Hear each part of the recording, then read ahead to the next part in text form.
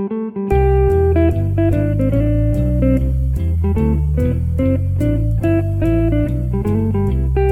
and welcome to Ono Ross and Carrie, the show where we don't just report on fringe science, spirituality, and claims of the normal, but take part ourselves. Yep, when they make the claims, we show up so you don't have to. I'm Ross Blotcher. And I'm Carrie Poppy, and this is a very special Max Fun Drive episode! Max Fun Drive episode! What? We're back with more Scientology. More Scientology, specifically Dianetics, which is like the heart, the guts, and glue. As soon as you say Dianetics, there are thousands of Scientologists everywhere who instantly want to tell you where the word came from and what it means. Did you know that Dianetics comes from dia, which means through, and nous, which means mind or soul? Oh, see, I would think noose meant noose. Yeah, N-O-U-S, maybe I'm not saying that right. Ross, before we get into Dianetics too deeply, I just want to say, this is my favorite holiday of the year. Max Fun Drive? Max Fun Drive! This is the best time to sign up as a member, as a supporter of our show and the other great entertainment on Maximum Fun. Yep. Because there are special prizes. Yes, that you can't get any other time of the year. Bonuses, if you will. Now, you might be thinking, oh, shoot, I'm already a member. I already give $5 a month. Well, guess what? If you upgrade to a higher donation amount, you still get a prize! So this is the best time to do that, too. Yep. Bonus content. We have alluded to our special bonus episode, and that is on firewalking. Yes. Well, at least for me, one of the most painful experiences of my adult life. It's pretty bad. It's a great story. And you get to learn about the Marla Brucker. The Marla Brucker. So if you sign up as a supporting member or upgrade, you get access to the back catalog as well of bonus episodes. So we've got like an interview on there with us and where we kind of talk about how we started the show and what we're all about. Yep. And there's a blooper reel, and we've got the firewalking episode and our interview with former SR ruffian Dave Hewitt. Yes. And all the other shows, bonus contents. We're actually talking about like hundreds of hours of bonus content. Oh, yeah. You like open up the mother lode of cool bonus content. Yeah, for sure. If you become a monthly supporter. So please do. So I just want to real quick tell you about the $10 prize. This is the one I'm excited about. At every level, you get not only the prize for that level, but all the prizes for the levels below it, right? So if you join at the $10 level, not only do you get all that bonus content, but you also get a handkerchief. Now wait. Okay, I'm going to wait. You might be thinking, a handkerchief? I mean, I can blow my nose. I guess that's fine. Sure. You could tie up your stuff in it and tie it to a stick, and people would think like, oh, she's running away from home. Right. But no. This is a very special handkerchief, Ross. There is a separate handkerchief for every single Max Fun show, and ours is phenomenal. I'll be honest, I've donated at the $10 level so I could get one of these so handkerchiefs. So you can get your own handkerchief? That's great. Because there's one for Oh No, Ross and Carrie. Thank you for supporting Ross. And it's awesome. It's like, all right, I guess it's time I pony up. That's cute. So ours has the Illuminati symbol on it and the Masonry symbol and just a bunch of like fun, occulty, fringy symbols on it. People who saw the design online kept saying, well, where's the goat sperm? Oh, and so my official tack is that the Paisley designs are actually large sperms of a goat. Or that, hello, every single thing on there is made of goat sperm. Yeah. Yeah, hello. Hello. Hello. Anyway, it also has a hot drinks mug on it, which I think is real cute. Good stuff. Yeah. So, okay. So you should join at whatever level you feel comfortable. I would remind you, though, did the math. We have spent at least 3,000 hours on this show. Now, maybe you only want to pay us a dime for every hour we spent on the show. That's still a lot of money, and I haven't done that math. But I think giving us $5 a month would be a really nice gesture for all the work we've done. But if you could afford 10, even better. And we'll tell you about all the rewards going up and up and up throughout the show. I'm sure all of you are now headed to MaximumFun.org/donate, because that's the place to sign up. Yeah. And we thank you for doing that. We really thank all of you who contribute and help support this show. Yeah. And keep it going. We just had our 5th anniversary. That's right. This month. Yeah. That's awesome. Yeah. So, Ross, let's talk about Dianetics. Let's talk about what it is. Because you see those billboards, especially if you're here in LA, you see those billboards that say like Dianetics and have a picture of a volcano. They just put one up on my street corner, like the corner closest to my place. And my wife got a little freaked out by that. It's like, what does that mean? They just put that up. Like she thought it might be for you. We'll show him we know where he is. That's really funny. I don't know. Yeah. But yeah, well, everybody knows what Dianetics is because we just told them. And seriously, we had like 5 people give us that little explanation. Yeah, I don't think they really do know what it is based on the words. Oh, you want to hear more? Words. Yeah, We're not done with the episode? I feel like the root meaning of Scientology might not tell you much might not tell you all that much. So yeah, if you see like these billboards, you'll always see a volcano on them. I don't know if I've ever seen a Dianetics billboard that didn't have the volcano. Oh yeah, that's the imagery. I'm looking at just the printed material right now, and I see 3 volcanoes out of the corner of my eye. Let's see. Well, there's certainly more. Oh, the 4th volcano, 5th. Yeah, there's lots of volcanoes everywhere, spewing out magma and little rivulets of lava flowing down this volcano. Incredible. So, why is this significant, Carrie? So, 2 schools of thought. Okay. 1, it's not. I don't know what you're talking about. It's just sort of which the is what we were explanation told. You got.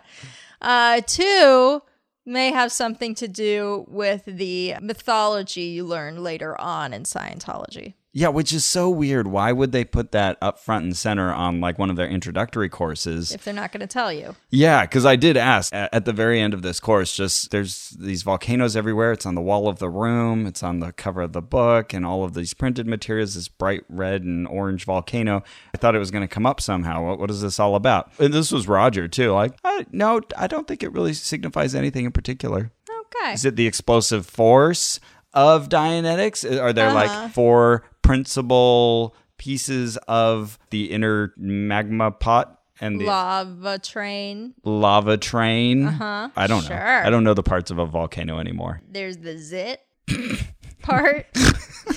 Okay. Yeah, but no, there was no mention of volcanoes anywhere in the entire course. Yep. So we signed up for this. Yeah, people are now like, what course? What course? What course are you talking about? So Dianetics is a book, one of the most popular books. I didn't want to bring my copy over because it's like 500 plus pages. It's, It is heavy and thick. It puts a J.K. Rowling book to shame. Oh, for sure. Yeah. Because he would just sit there and just typey. Say what you want about L. Ron Hubbard. Okay. I think he may have been misleading people and make up a lot of stuff just on the fly. I think that he may have been kind of sociopathic in his willingness to deceive. He was a prolific man. Prolific. That guy wrote and he wrote and he wrote. Mm-hmm. There are stories, I don't know if they're true, stories of like people having to feed the paper into his typewriter as he went because he'd get mad if it like ran out of paper. Yeah, I've heard stories about like having a long scroll that it would just kind of work its way into the typewriter and then, work its way back out as he just typed without copy editing. And then he did a lot of dictation. So yeah, Dianetics is a book that was released in 1950, which was his big new Science of the Mind. Dianetics is what the soul is doing to the body. Sure. But it's also a course that you can sign up for at your local org. Yes. And it's $100, 2 days. Count them, 2 days of instruction. Oh, wow. Well, I bet that there'll be 2 reasonably timed days. I bet, it'll be a comfortable in, a comfortable out. Okay, 9 to 6. So a bit of a commitment both days. That's all right, that's a long time, but okay. All right. We can do that. So I called my friend Carrie Poppy. Yes. And hello. And you had been unsure whether you wanted to do classes, but you thought, okay, I'll join you for Dianetics. To remind our listeners, when this all started, we were just doing our personality testing episode. So when we first went in, I just thought like, we're taking this test and leaving, which is part of why when they tried to sell me on a class, I was like, no. Yeah, Carrie never signed up for this whole extended thing. Right. But then we decided we'd go for it. So you were a little ahead of me in the game. So I was like, sure, all right, let's do Dianetics. But I want to bring $100 cash. I don't want these people to have my credit card info. Right. You were playing a lot more carefully with that, which was smart of you. Yeah, and we realized at this point, okay, they haven't apparently Googled us and they're not kicking us out. This might be our best and only time to really take advantage of this. So I called up and said, hey, I'm signing up and I want to bring a friend. And they said, oh, great. What's all your info? What's your friend's name? And they wanted as much info as I'd give about you. And I'd already paid at the LA org. But they asked me then, oh, well, does she want to pay now? And I said, oh, she said she'd prefer just to come the day of. Is that okay? Oh, yeah, that's fine. Do you have any dietary concerns? Oh, we'll both be eating vegetarian. Okay. We were all squared away. Should be good, right? We just show up on January 2nd and we're ready to go, right? Yeah. No, they need to ask you a lot whether you can confirm that I'm coming. So I got called at least 3 times. By 3 different people? Yeah, like just wanting to confirm little details. And so I'm curious, like, what was going on with their communication? Yeah. Something screwy was going on. And I'll give you a sample of this because I have texts as well. Hey, Ross, did you get my message? This is Sarissa. Oh, hey, Sarissa, I saw someone called but didn't get a message. Voicemail? ? She's like the queen of useless text. Like, no voicemail. What's up? Just trying to check with you the type of food that you eat to have it ready for TMRR.N. Tomorrow? Oh, So I wrote, when I scheduled with the Dianetics office, I mentioned that both Carrie and I would be eating vegetarian options. She responds, GERT, GRT. Sorry, I didn't know. TKU, then. Okay. All right. So she's good. All right. TKU? Thank you. Oh, thank you. So, okay, we should be all ready, right? And then I get a text from Roger. Oh, wait, no, this one actually came earlier, but he said, hello, Ross, how are you doing today? I want to see what your friend Carrie Poppy is up to. And is she interested in doing the personal efficiency course? I was also getting texts from Roger. Hi, Carrie. Hope you're doing great, and I hope you have had several good nights' sleep. Oh. I wanted to know if you wanted to get started on the life improvement course we discussed, and then his name, and then ScientologyLosAngeles.org. Yep. So yeah, I got like 4 texts to get that message across. Didn't respond to that one. 10 days later, hi, Carrie. How are you doing today? Have you had any chance to read the booklet you bought when you came by the other day? Roger. www.ScientologyLosAngeles.org. Every single text. I'm good. I'm actually going to the event tonight. So at that point, I was going to the New Year's event. And he calmed down a little, though I still continued to get many texts from him. So I responded to him, hey, Roger, funny thing, I was just talking to her. She's joining me for a Dianetics class next weekend. He wrote back, very cool. Well done. Both with exclamation marks. Well done. So then he wrote... They're already taking this attitude of like, Ross is on the inside and he's like gotten her. Good job. Yeah, good job, buddy. Right, being a good Scientologist. So then he texts me a little later, just for the sake of, quote, locking in the ticket, unquote. Could we get her to make the payment in advance? In parentheses, this helps us with the scheduling and also with the food, new text, preparations. What? Roger. They don't have $100. www.Scientology-LosAngeles.org. And when we hear about what food was provided, we will see preparations were indeed not made. So I wrote back, I spoke with someone from the Dianetics office, and she said she'd save a space, and it was okay for Carrie to pay in person. I think Carrie prefers that option. He writes back, okay, absolutely, that option is definitely open. If that's her preference, then let's stick with that. This is really cool. Did you have long-winded? Did you have a part in helping her choose to give it a try? Again, 2 texts. Sure thing. I asked her to join me and have been telling her about the stuff I've been learning. He writes back, that is very cool. Okay, great. Okay, then I'll see you both there. Roger. www.Scientology-LosAngeles.org. So, okay, oh finally, they know you're going to be here. Oh, wait, no. Oh, I got another text. Oh. This time from Ben. I was getting a little annoyed at this point after, like, all these phone calls, all these texts. Clipped. And he writes, well, cool. Say, is there a way we could get Carrie paid for the seminar? Say. It can get a little crazy the morning of. A little crazy. When there's a number of people signing up. So as much as I can help them get it done is really appreciated. Plus, it makes it faster for you two. Let me know. I'm willing to be in touch with her if you like. Just let me know. Do you have a date yet for the seminar? This was all one text. Oh my God. And this is where I started to suspect, and I think was later validated, that, okay, there's some sort of like reward system set up here for the person who like locks in. They want the commission. Yeah. Yeah. Quote, lock it in. Right. Lock in your ticket, unquote. So I wrote, Carrie prefers to pay on the day of. This is actually the 4th time someone's asked me. Roger already spoke with her, and I think we've got a plan. It's this weekend we'll be taking the class. We'll try to show up early. So then he wrote back, oh crap, my bad, LOL, no problem at all. I had no idea I was in line behind so many peeps. It's all good. See you this weekend. Have an awesome New Year. Oh my God. So I feel like they go around and they kind of inform people like, hey, Sarissa, well, Ross is coming to Dianetics. He's paid up. He might be bringing a friend. I'm not going to tell you the name. I know it, but I'm not going to tell you. Why don't you ask him and ask what they want to eat? We already know, but ask them. Right. And then they go to the next person like, all right, so Ross is bringing Carrie to Dianetics. She hasn't paid up. I already told you it's Carrie. Okay, but I'm not going to tell you what they want to eat. So go ahead and ask them about it. Right. It's like, well, what is this like parceling of information? Get your shit together, people. Right. It has to be some sort of weird reward system that's set up that just this little piece of information gets out and then everyone just scrambles to be the one to close the loop, you know?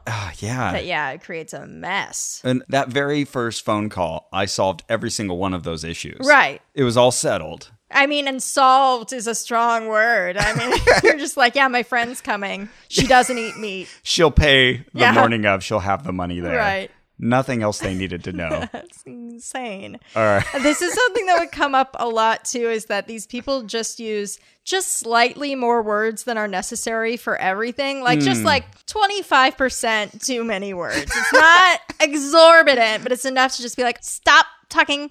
Like at the New Year's thing, Roger, I asked him if there was going to be dinner at the event, and he texted me back just a slightly too long text, but like I had already started to get annoyed by this weird propensity. He's explaining like the kind of foods. Yeah. It's not really dinner, but there's like finger foods. Yes, instead of just being like, no dinner, but there will be appetizers. No, it was no dinner per se, but there will be a variety of tables that have small parcels of food of which you can pick different options. It's just like, got it. It's just barely too much, so you'd look like a total dick if you were like, that's too many words. I would really not be surprised if he used the phrase small parcels. Yeah, I'm summarizing. So we show up at 8:50. So you don't have to.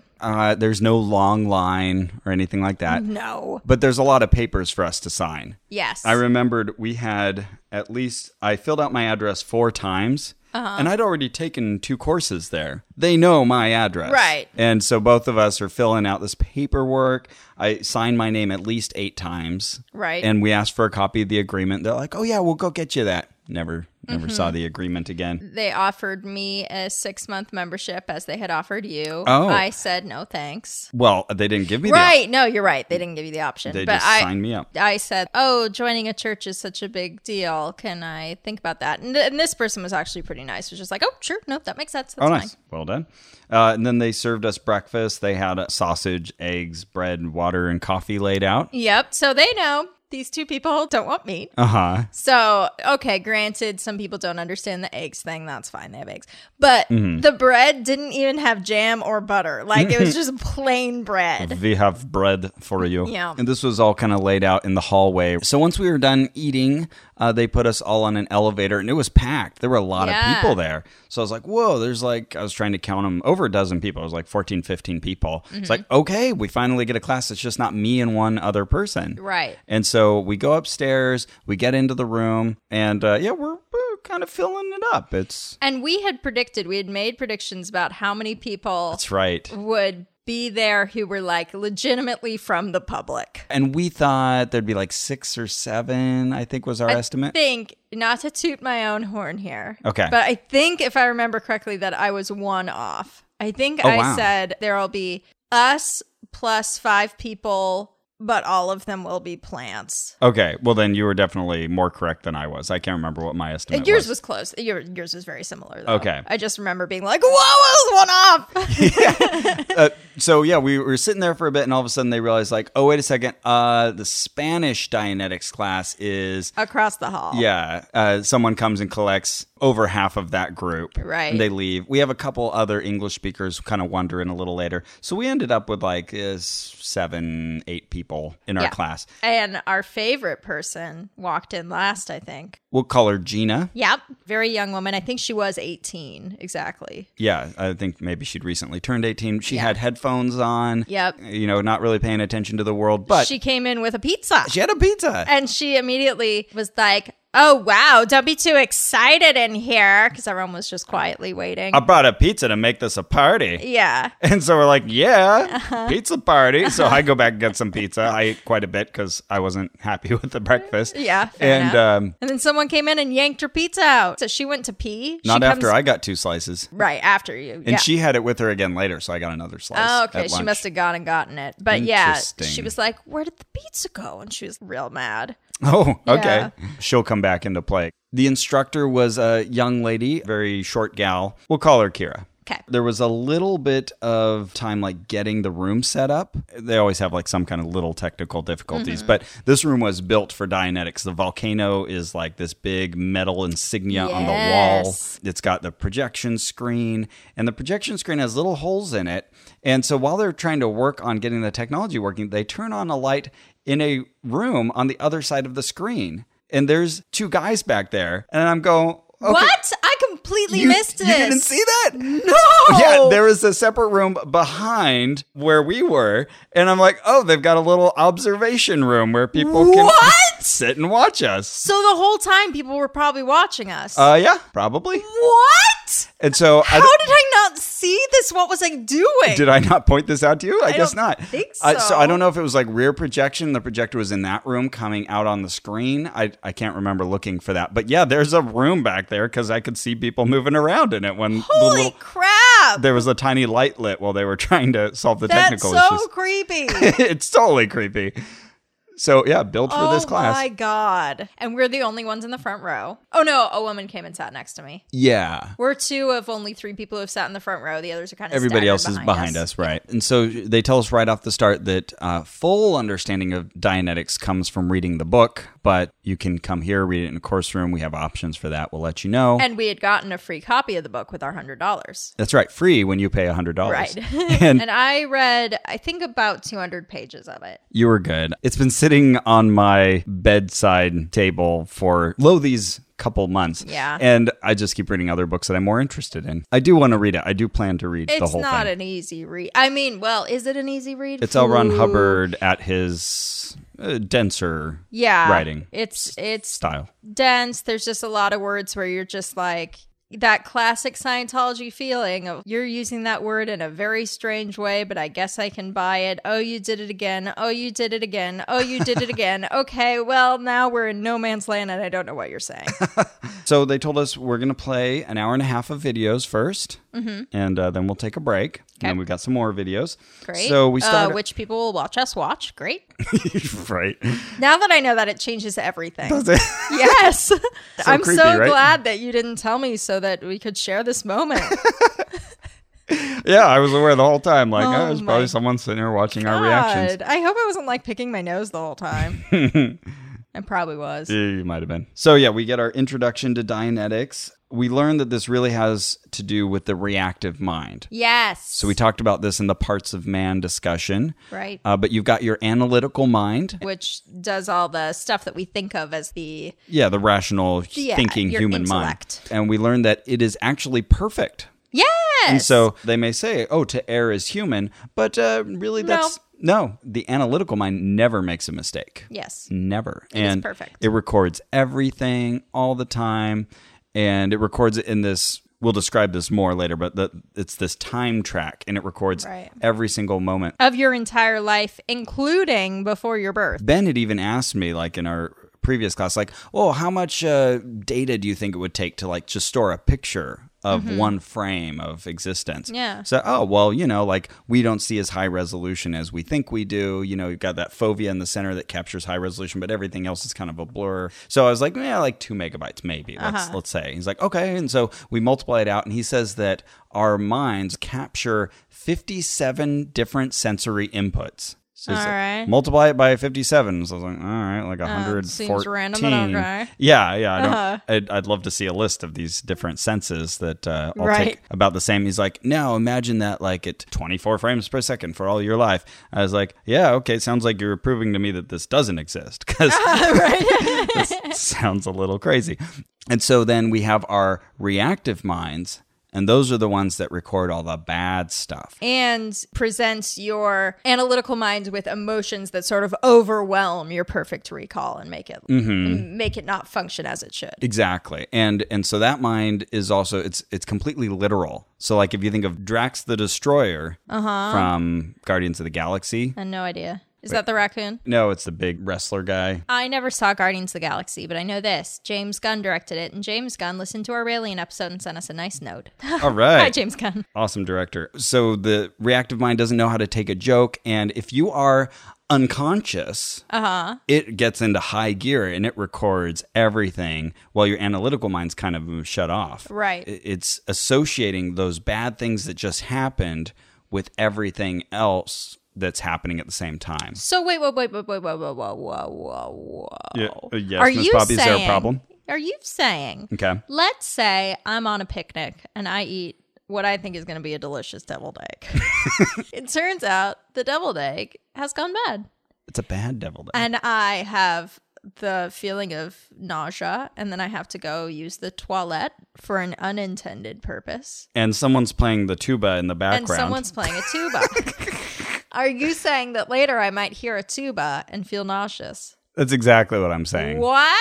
You pick up quickly. Thank you. Yeah. So your reactive mind will bring this back. Now, I know what you're thinking, because I was thinking it. You weren't unconscious when you were eating this deviled egg. You might think that. Turns out unconscious isn't quite what you thought it was.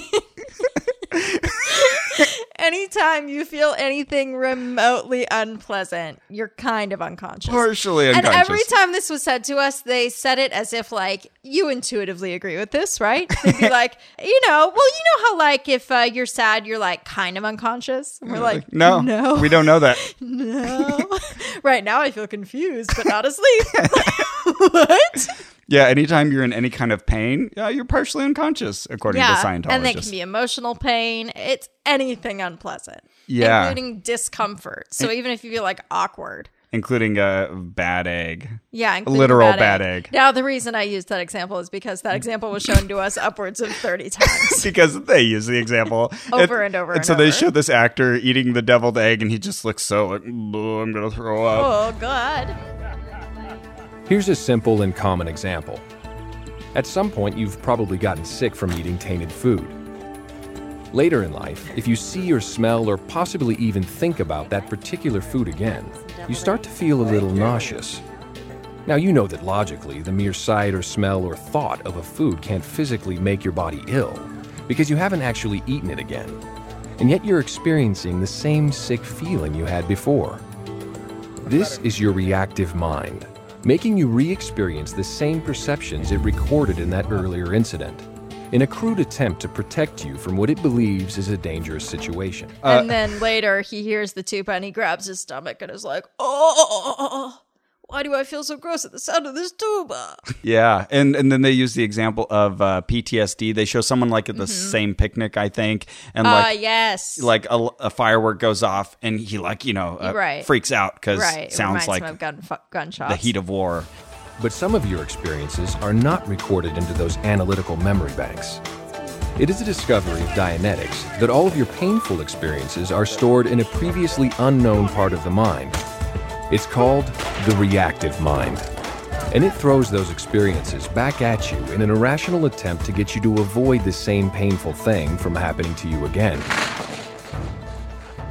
Yeah, which obviously is a real thing. That's a thing. I was so happy that I had an example to give them because they, you know how they love examples. Oh, yes. So after that particular film, they were like, does anyone have an example? And I was like, yes. So Lucille Ball, in her autobiography, she talks about when she was a kid and her dad died. She was looking at a bird on the windowsill the day that he died. I'm not sure if it was as she got the news, but she was like thinking about his death and looking at this bird. And for the rest of her life, she was afraid of birds. Great example. Yeah. They were so happy that I knew that. They were like, yes. Oh, wow. Yeah, I made a reference to my stepmother who at 2 important funerals in her life heard the song How Great Thou Art. And anytime that song would be sung at church, she would have to run out and cry. Yeah, 'cause it's just overwhelmed. Yeah, it's terrible. So there's a basic truth to that in terms of conditioning that we associate different stimuli. Can happen. The other video they kept replaying for us was a bike accident. And this time the guy was actually unconscious. He's passed out on the ground next to his bike. Because he's been hit by a car. Right, and the paramedics are coming, and someone is saying, like, he can't breathe. And so the reactive mind will take that, and whenever he is stressed out in the future or he hears sirens or something, he will literally not be able to breathe. So it can give a person asthma. And so that's how we learned that 70% of afflictions, diseases, ailments that are psychosomatic? Yeah. That seems like quite a big percentage. Also seems impossible to calculate. It's all in your reactive mind. Well, Carrie, 70% of life is work. 70%'s a big number in Scientology. Mm-hmm. You said a really funny thing as we were talking about this. Oh, yeah. I got the biggest laugh line of the class. Good. I'm glad you remember that. Oh, yeah. I was very proud of this.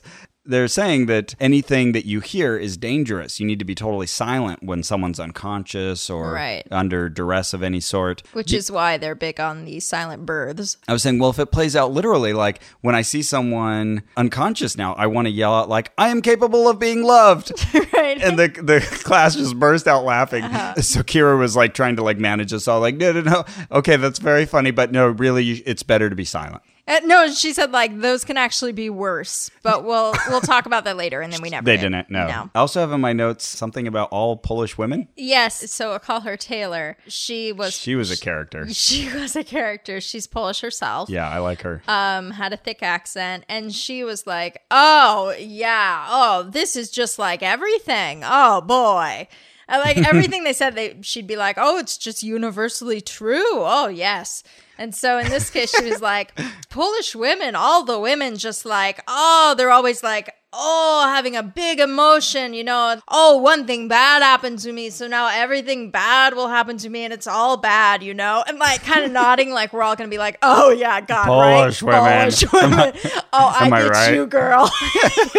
We're all just like, oh, okay. She was in her maybe 60s or so. Yeah, something like that. She was a real character. She was the first one to speak up in answer to a question that was not you or me. Oh, Because it was that sort of thing where they'd throw out a question to the room and everyone would just kind of sit there staring. Right, and then you and I would look around and be like, someone's got to say something. No one? All right. I answered the last one, but I'll answer this one too if you're not going to say anything. Yeah. So then Kira would be like, any answers from not this front row? Yeah, she even called out the back row. Let's hear from you guys too. Yeah. So all of this linking that we're learning about, one element of that is that it is justified thought, that we find these kind of reasons to justify irrational ideas that our reactionary mind is sending us. Okay. Which is partially sure. the truth. And then also this equation of A equals A equals A.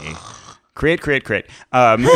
Where A is anything. In your reactive mind, whenever you form one of these negative memories, which we call an engram, everything that is recorded in that is equally taken literally and comes back to you with the same force whenever you are having one of these bad relapses, if you will. So the tuba becomes just as bad as the egg itself. Exactly.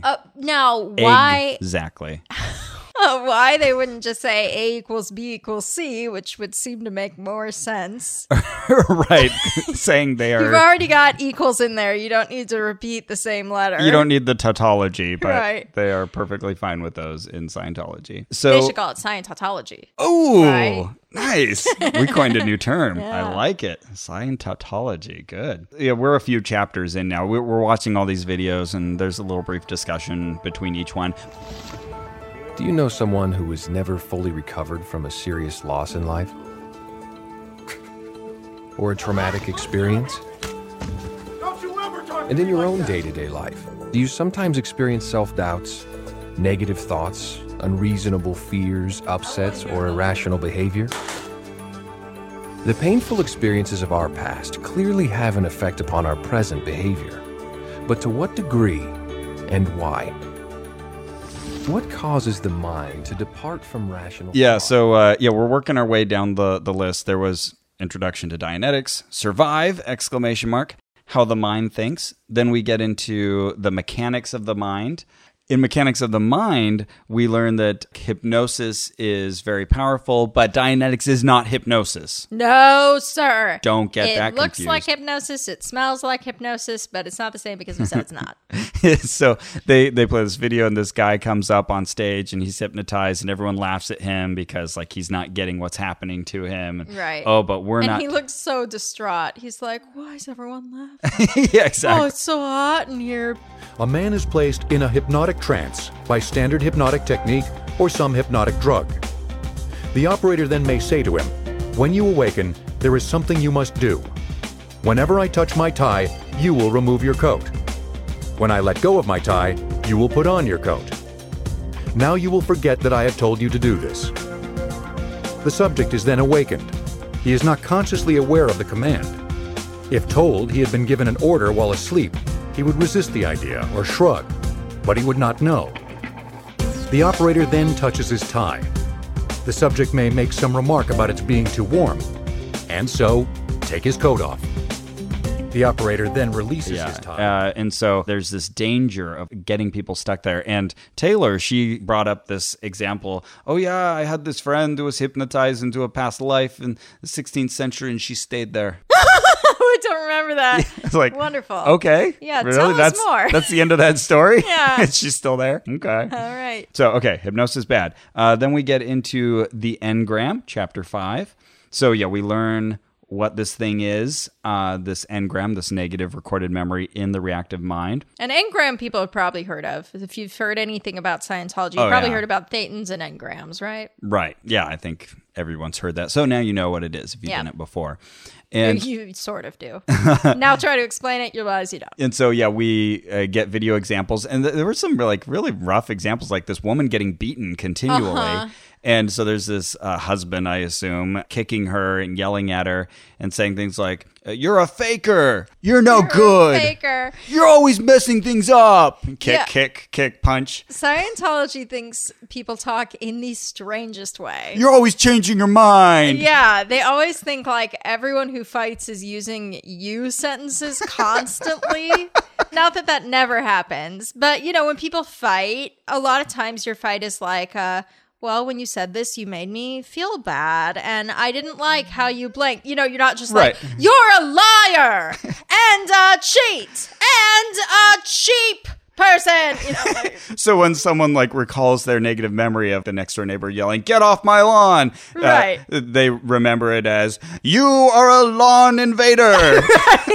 Right. The first time an engram is activated, that's called the key-in. And then restimulators are elements in your environment that stimulate that engram. So like a tuba playing. A dramatization is not only what they were showing us, but a replaying of a past engram in the present. Right. So when you get into that hazy mode where you're remembering these horrible things people yell at you, that is your dramatization. Okay. I thought it was more like, now that you have this impression that you are a cheat, you start acting like a cheat, and you're like, you know what I'm saying? Oh, you're you start to acting believe out that, on and it. now you bring that into your life, and you're re-dramatizing it. That would match my notes as well. So chapter 6 is all about how the mind can make the body ill, and chapter 7 is prenatal experience. We learned that most engrams are formed before 2 years of age, and they attach to your cells, even when you're in utero.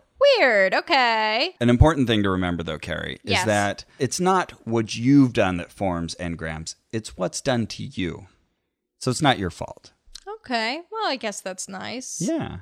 So I guess when you're under the influence of alcohol and you're doing terrible things to someone else, I guess that doesn't form an engram for you. It just forms it for them. I think, yes, but I think the assumption there is that you're doing that because you have an engram. What if you're having a drunken bar fight and you're both hurting each other? Uh-huh. You're recording the stuff that you're doing too. But that's not the first time for either of you then. Oh, what? I think the assumption is, anytime you're doing something bad that you're causing, it's because you have an engram from back in the past, and it will always come back to something that was done to you. But wouldn't you form a new engram during the drunken bar fight? No, no, we talked about this. Okay, no. why not? It would just be another in the chain. So these engrams like start a chain that makes you act them out. Oh, yeah. forever. It wouldn't be the basic, but it would be a new one. Yeah, a new one in the chain. Okay. Yeah, Yes. I'm responding to the fact that they're saying that it's not what you've done that forms the engram. Oh, I think they mean the original engram, the basic. Okay. I think that's supposed to be the first time it happens to you, the thing that gets the engram there that makes this chain begin. That's always going to be something that happened to you. All right. I didn't get the distinction, but sure. I don't know. You're just helping them out. Yeah, well, someone else has been known to do the same, so. All right, fine. So, okay, so you've talked about the basics. So these engrams, they form chains because the same thing keeps coming back and replaying itself in different ways. Right. An important thing in Scientology processing, or Dianetics processing, in this case, auditing, is to go back along this chain and find the first engram that really started this chain. Right. Because each one then gains the power of the others in that chain. Right. You need to get the basic. That's the first one. And then poof, the whole chain goes away. Now, you might be wondering, well, what about the very first engram you ever got? What might we call that? The basic. I kind of wish they called it the basic.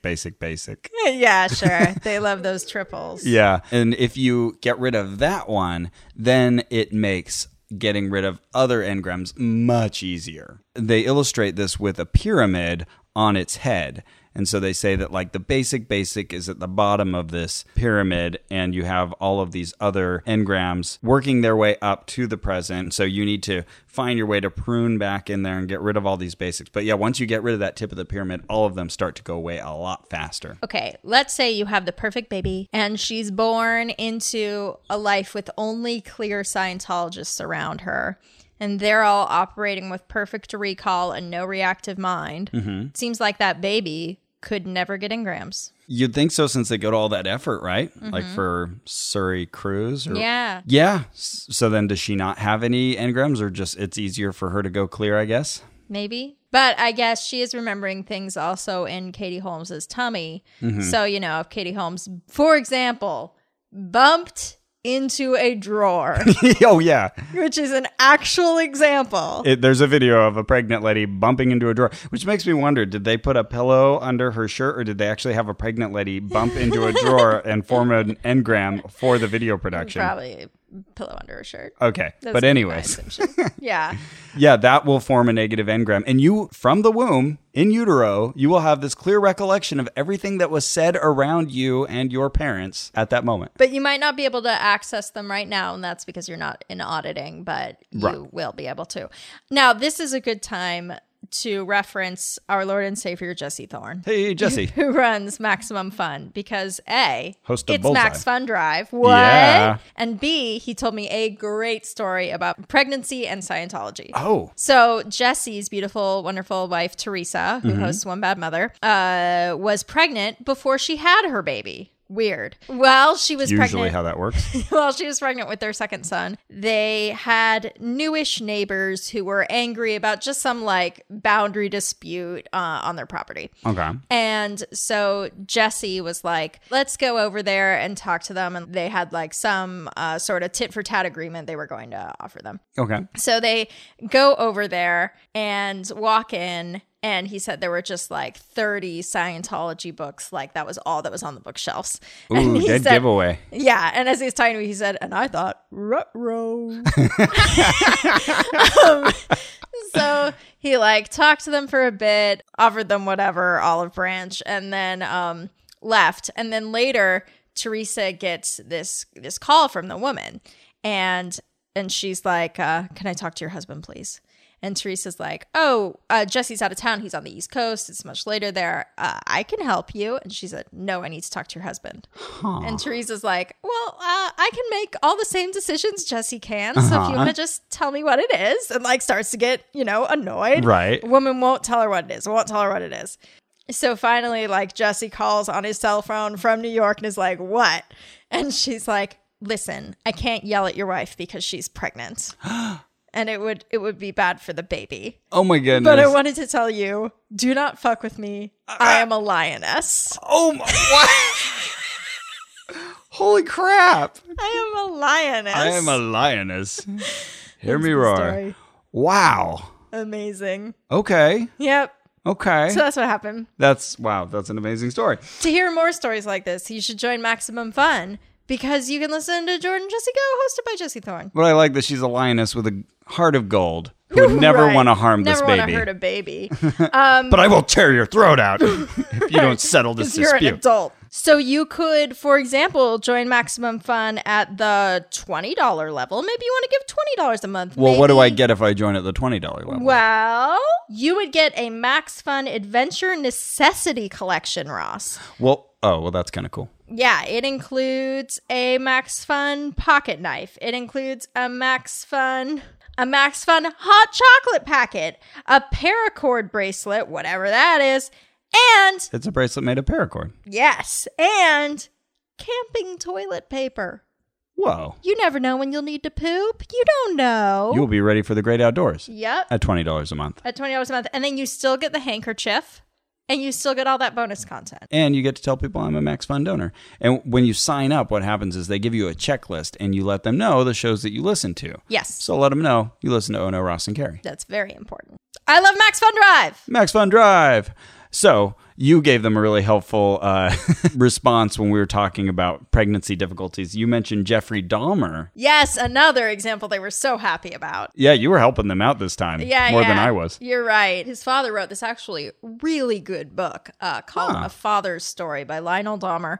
Really moving. My boyfriend and I bought it in Ojai, California when we were on vacation and ended up reading the whole thing in a week together. It was so good. Oh, wow. The story goes that his mother was so sick during the pregnancy that she'd have epileptic fits. She was constantly vomiting. She was bedridden. She was constantly in pain. It was just this horrible pregnancy. So this kid is just getting it. And then it turns loads out of to be engrams. Jeffrey Dahmer, who's a cannibal who eats people, in case any of you haven't heard the name. A rapist cannibal. Yeah. Murderer. Yeah, the worst kind of The rapist, worst kind the of worst cannibal. kind of cannibal, Yeah, and the worst kind of murderer. Yeah, totally. The worst, essentially. The worst person.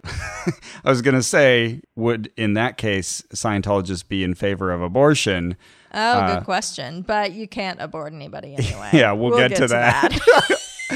Oh, goodness. No, You I know. can try, Ross. We're laughing at abortion here. We'll tell the story later. Yeah, Don't and judge you will us laugh now. at abortion too. So just hang on. Yeah, judge us later. It was sad after they were talking about the psychosomatic illnesses. One guy behind us was saying, "Oh, I'm diabetic. Is that like an engram?" And so then Kira was saying, "Oh, well, I'm not here to say that diabetes is definitely an engram, but, it's a possibility. It might go away if you do processing."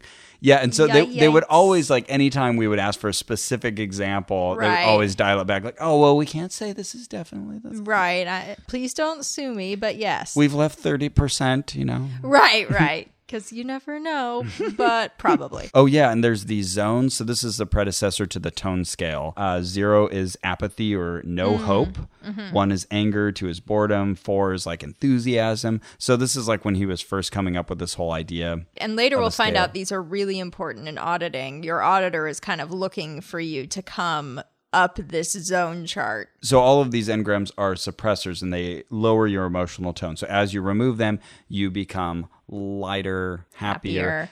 And the end result of every auditing session is that you are supposed to laugh. Yes.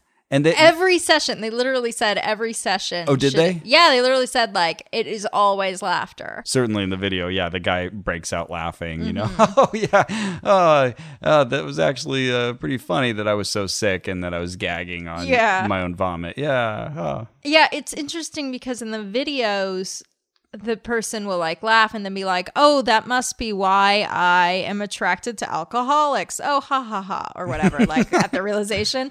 But in actual practice, I found that they didn't care about you having those realizations. They just want you to get rid of that one engram. And then if you want to talk about "Oh yeah, here's how I think it affected my life afterward," they're don't care. I think the important thing as an auditor is that you never interpret for the person. Oh, right. And so maybe they're just trying to discourage you from kind of jumping in on that gravy train and agreeing with their assessment. or something. I don't know. No, I mean, like, I feel like I saw it, like, squelched. Like, I saw times where... Oh, interesting. Because you and I were auditing each other. We'll talk about it more. But where you would say, oh, yeah, I guess that makes sense because, like, one thing I'll do is start things and not finish. And then the person, like, overseeing our auditing would be like, yes, but back in the past. Didn't want to have... what to me is the most interesting part of the conversation, which is like how it impacts your life now. Interesting. Yeah. You would think with their history with the IRS that they would have chosen a different word other than auditing. Auditing, sure. Just Yeah. bad word choice. Yeah, ever since the Going Clear documentary, suddenly it's occurred to people that like, whoa, churches don't pay taxes. Or whoa. Or maybe the goal was to take the sting out of auditing. Like, you're getting audited. And people will be like, yay!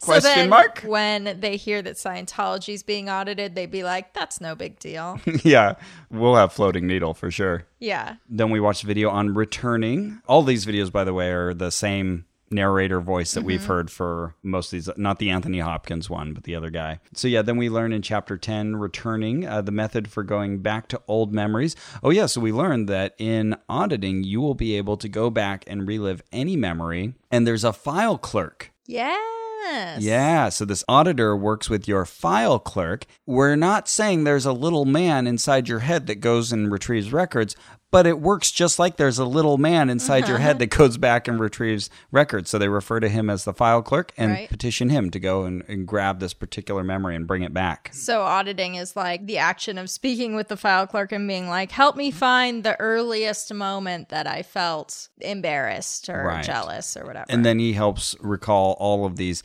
additional details that were recorded that, maybe if someone asks you to remember off the top of your head, you will say, I don't remember any of that. Right. But it's all there because there's a time track and a file clerk. You do because we will pressure you into saying some details. Until you say something that we're happy with. Yeah. The whole purpose of this is to replay that memory so that it gets encoded in your analytical mind. Right. And then it is erased. It's out of your reactive mind. It's no longer going to affect you in that negative way. And you still remember it, but now it's encoded where it should be. Right. Where you're 100% rational and always right. Wonderful. Hey-oh. The whole reason you need to do this with an auditor is because you can't do it yourself, Carrie. Oh, I can't? Yeah, no, you can't just be like, I'm going to get rid of this engram and I'm going to play through it. No, because when you're replaying it, you're partially under the control of it. And it's more powerful than you in that moment. Right. You need an auditor there because then their life force added to yours can be greater than the sum of that engram. And they're probably using their analytic mind to deal with you right now because they're probably not too emotional about your memory. That kind of makes sense. That's true. They have that impartiality. And then we get into the last video of this session, how auditing works. Auditing is the process of asking specifically worded questions designed to help you find and handle areas of distress. So if you get to the point where you have been freed from all of your major worries, like things that are really inflicting difficulties on you in your daily life, then you've reached a point called release. You want to get clear eventually. That's when you've completely emptied the reactive mind, and then you're kind of immune to forming new engrams. But an important milestone in between there is release. And I asked, because they always referred to the person receiving auditing as the pre-clear. Right. Is there a pre-release? Which I thought would be kind of fun. But no. Fair enough. Pre-release, also brings to mind VHS. And so then we are done with the first part of the class after an hour and a half of watching videos. Good God. Well, we better go on a break. Oh, there's cheese here. Look at that. Oh, some crackers. So much cheese and crackers. Oh, cold coffee. We go out. We both use the restroom. I walk up to some of our fellow classmates. So, have you ever been to a Scientology course before? Oh, yeah. And they're all kind of stealing glances at Kira. And is it okay for me to be talking about this with these people who actually signed up for this class? Right. So So Kira's like, oh, yeah, you're making up these names. But, yes, Stephanie's done this before. Yeah, they're telling us like, oh, this is my third time taking this class. Yeah, and so-and-so has also done it. And this person here has done it. Until it's like, it's everybody. It's everybody but us. And then you ask someone like, oh, so why are you taking this again? Gina's like, because it's awesome. And Gina had looked so uninterested the entire time. She was on her got her phone. headphones She had on. her headphones in. Yeah, I She's thought not even like, listening. I thought, okay, this girl's, she's very young. So I thought, okay, her mom or whatever, like, asked her to go. And she was like, fine. But no, she's here because it's awesome. Voluntary. What? And later on, we learned that she, like, needs to complete a certain amount of coursework before she can become a full Sea Org member. Right. That's what she's working toward. Yep. But yeah, I think there might have been one other genuine person who signed up for the class like we did. There was one, yes. A young man. There was one guy, the guy who came in on his skateboard. Yeah. And even he had gone there before, but about like we had. It was like he had been to one other class or something. But he Right. was like, he seems genuinely new. So they were padding this class Oh, yeah. with Scientologists Hugely. who are sitting through a 2-day course, like full days. Yes. Just to make it look more lived in. Yes. Or to get extra points or So something. now it comes into clear focus why when they had two people and you were like, I'm going to bump this up 50%. I'm bringing my friend. They were like, lock it in. Lock it in. And it's a girl? Jesus Christ, lock it in. She speaks English? Yeah. So Yeah. we returned from our break, a little more savvy as And now, to the nature like, of this. let's take a step backward. Now we realize it's you and me and one dude surrounded in our room by like 5 True plants. believers, yeah. Yeah, 5 plants and a teacher. And then on the other side of the wall, People watching us, perhaps. so there's like 10 people orchestrated to sit around 3 people and watch us watch videos. Pretty much. It's insane. So we... But it is the fastest growing religion, just FYI. So they say. So then we have just another hour of videos to watch. So we learn important things about how to audit. So when you have your pre-clear, first of all, you need to know that if they fight back at all, it's not the person resisting, it's the engram. It's the engram. So if they're like, you're stupid and you're a bad auditor and I'm sick of this, I want out. Be like, I understand. Let's start again. The only way out is through. Let's begin again. And some of the examples on the film were people just being like, I'm a little tired of running this. Could we move on to something else? And they're like, yes, look at this hostile engram. Right. No, You need to shut that down. Bored. And I don't think it was that day, but I remember hearing in some other material, they were saying that like never let a session end. Like don't let a person get away. Right. And so I have this mental image of like someone like trying to run out of the building, but don't Right. let it happen. Barricade the You door. need to finish this thing no matter what, or there will be real danger to that person. Which is in direct opposition to something you literally say to the pre-clear when you begin auditing. So there's this whole auditor's code and it must be followed. Yes. So first of all, you got to keep your appointments. I think you got to dress nicely. You should be courteous in your treatment of all your pre-clears. You should be kind and stay quiet. You should be courageous. Don't give ground or violate the fundamentals of therapy because a pre-clear thinks that you should. Patient in his working, never becoming restless or annoyed by the pre-clear. So this may take many hours. Don't look bored. Right. And they played all these videos of like these people checking their watches and sighing noisily. Right. The auditor should be persistent, never giving up until he has achieved results. These last 2 all mean the same thing. It's No, like, totally. don't let the person leave. Don't let the person leave. Don't let the person leave. And the auditor should be uncommunicative, never giving the patient any information whatsoever about his case, including evaluations of data or further estimates of time in therapy. Uncommunicative. Be uncommunicative. Okay, so then we learn about The Black Panthers. oh, this is I think our favorite moment of this day. This is pretty good. There's the Black Panther mechanisms. Mm-hmm. These are 5 ways that we can react to pain or danger. So picture a Black Panther on the stairs. Okay, all right. So I'm picturing an African-American gentleman. Leather jacket. Right. Vigilante. anti-type. No, it's a literal Black Panther. Oh, and when did he write this? 1950. Oh, okay. So it's before the actual Black Panthers. But updated like a million times. Yeah, and they didn't decide Right. they should use a different phrasing. Right, sure. All right, so you got a Black Panther sitting on your stairs.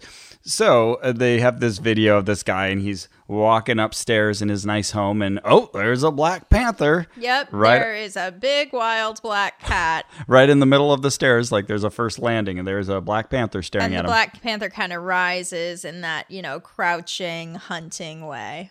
You are taught, then you have 5 ways of reacting to the situation. You can, 1, attack. Sure. Okay. So you could attack the cat with like any weaponry you might have. Okay. You might run or flee. Makes sense. So they show the guy running out of his house. Might even be the smartest thing to do. You could avoid the situation. Oh, hang on. They show the guy just walking up the stairs, like trying to tiptoe over the Black Panther. Right. Uh-huh. You could just neglect the situation, like just like pretend like it's not happening and just kind of stay there. Right. Or you could succumb and just, let him attack you. So we learned that the best option, I don't know, choose yours. What would you do? Okay, I'm torn between 2. I think fleeing is a genuinely good option. Yeah. Assuming I don't have like weaponry or know how to fight a big cat. And then call, animal services or something. Right. Or neglect. I think maybe freezing and standing there and like, being like, okay, I'll at least not trigger their fight impulse, and I'll just stand here like a statue. I think those would be your 2 best options. Okay. Well, turns out the best option is always attack. Wait a minute. That's what we're taught. That's how you deal with problems. Maybe, but... Carrie's got the slide whistle. Hey, welcome back, slide whistle. Yeah, I don't know if that was the best example. I can't remember what the guy in the video did to attack. Oh, it just shows him sort of get into running pose and like bring his hands up to his face, and then it froze on him like a comic book person who's like frozen in action. Well, I guess he was doing the right thing. Yeah, it was him like about to attack. So yeah, then the video ends up with just like a 10-minute solid of testimonials. Mm-hmm. Little talking heads where people tell us to this, lively, jaunty music, just like how great it's been for them and what it's done. And, testimonials are always the best form of evidence for anything. Uh-huh. People are saying, like, I could feel myself exiting the womb. I was able to experience some moments of prenatal. My back pain is gone. One guy said, I ran out my father's death. And I was like, oh, jeez, poor guy. And now I don't feel bad about it. Ever. Yeah, exactly. Like, that's the goal. So now we've watched our videos and we're ready to go out and do some co-auditing. All right. Which is where you and another pre-clear kind of audit each other instead of using like professional auditors. And so Kira asked us, would you guys be interested in auditing each other? Because it's good if you have like a pre-existing friendship. And we're like, yeah. Yeah, which I was kind of surprised by. Uh-huh. I thought they wouldn't want you going in with someone you know already. Yeah, and who doesn't have like any experience doing this. And I thought, well, are Carrie and I going to be as rigorous with each other as you would with a stranger? Sure. So yeah, I wasn't sure if that was the right plan of action. But I also thought, okay, well, if this gets hairy, then at least we've got each other to fall back on. If it's hairy, you've got Carrie. But also, as it turns out, there is a lot of overseeing by some people. You're not just let loose to say whatever you want. No, sir. So before we went to actually do the auditing itself, we got to go to lunch. Oh, that's right. We got to eat. That's important. Yes. So our first day lunch for us vegetarians was hummus, freeze-dried cabbage, some plain potatoes, like literally just boiled potatoes with no salt, nothing, and a very smelly quiche. Oh, yes, the quiche. I couldn't choke down any of that quiche. It was so gross. The quiche was pretty gross. Yeah, but you might tried. Have turned. Not fresh quiche. Real gross. And then freeze-dried cabbage? Why do you even have this? Why is this a thing? Oh, so strange. Well, clearly they just like rummage through the kitchen like, oh, what do we have? What do we have that doesn't have meat in it? And then like, why did you need so badly to know ahead of time about our diets? Like, if you're not going to do anything. You didn't do anything. So weird. Oh, yeah, I took a picture of it. Oh, there were artichoke hearts. That was a highlight for me. Oh, okay. Yeah, that quiche was bad. And then, beets. there were beets there. I'm not a big fan of beets, but hey, I like beets. I needed some eats. Oh yeah. So actually, it looks not that bad from that picture until you realize that half of that plate, the quiche, is completely inedible, and then the cabbage is freeze dried. I was starting to form a negative engram, so I don't think I actually finished it, which is rare. Usually, and a tuba was playing. The highlight of this meal, though, was that Gina came over to join us in a weird, awkward way. We were already sitting at the table, and she just came and like plopped her plate down next to us. Hey guys. Hey. I'm like, oh hi. Okay. Thought I'd sit with you. You guys seem cool. Yeah. So we learned a lot about her.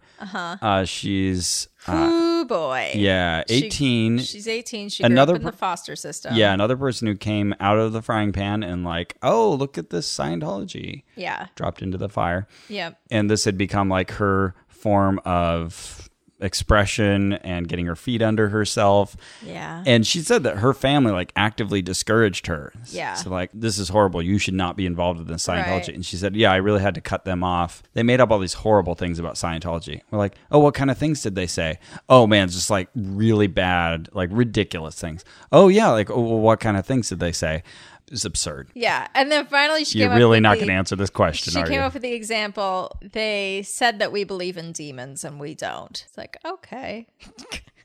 Doesn't seem that bad, but okay. All right. She also told us that she used to be on psychiatric drugs and she had gotten off of them. She was also on street drugs, but this will become a theme. She would not tell us which street drugs, and it started to just sound like, I don't know, like she was just sort of peppering her story. She's not big on specifics. I got a little annoyed because Thetans came up, and that's right. They hadn't mentioned they hadn't mentioned Thetans in the class, and so I was kind of describing from my class, like, okay, well, they have no mass, and that they don't occupy any space. They only do that by postulating. They choose to control a body, and it's best for them to be exteriorized. And so I was describing the things that I had just learned. Then she says, no, that's an MU. You got that wrong. And an MU is a misunderstood word. Yeah, which should be MW. Yeah. Why is it MU? Yeah. Or right. The word misunderstanding. Anything other than MU would have been an improvement. Yep. Yeah, it's just like when David Miscavige didn't know how to say dyslexic. Yep. So she said that I didn't understand what a thetan was, and I was saying this wrong. So I was like, oh, okay, well, what would you say a thetan is? She's like, well, I mean, you should really talk to someone who is a supervisor. Right. I was like, I can't tell you. Okay. Okay. So, but you say I got something wrong. What would you... Okay, well, what would you say that... Can't tell you. Here's what I said, and I say it again. You can go talk to someone Which else. part of that was wrong? Yeah, would not you. answer it. Just said, oh yeah, you're wrong. That's misunderstood. I don't know, because she didn't like the tone in which I was saying it or something? I don't know. That was annoying to me. I know. I was like, I don't think I like you anymore. I mean, okay, I still like her, but a little frustrated. But yeah, it was like a bunch of her tenants like coming to clash because she needs to correct you, but she's not allowed to correct you. You know, like, because apparently it's even worse. If someone has an MU and you try to clarify it and don't do it properly, that's even worse. So she was like, I got to let you know this is wrong, but I have no more information for you. So essentially, she made lots of bold claims and then never would back them up the second you would try to... not even like supporting evidence, just details of what you mean. Yeah. Could you clarify? No. So, yeah, anyway, that was a great conversation. Yeah. Life of the party. But, she was full of smiles and wanted to tell all her stories and stuff. But, we felt terrible for her. Oh, that poor girl. I'm not sure if it was at this lunch, but she was also the one who I had the conversation with about psychiatric drugs, where she was saying she had been on them and they had like really messed her up and now she was off them.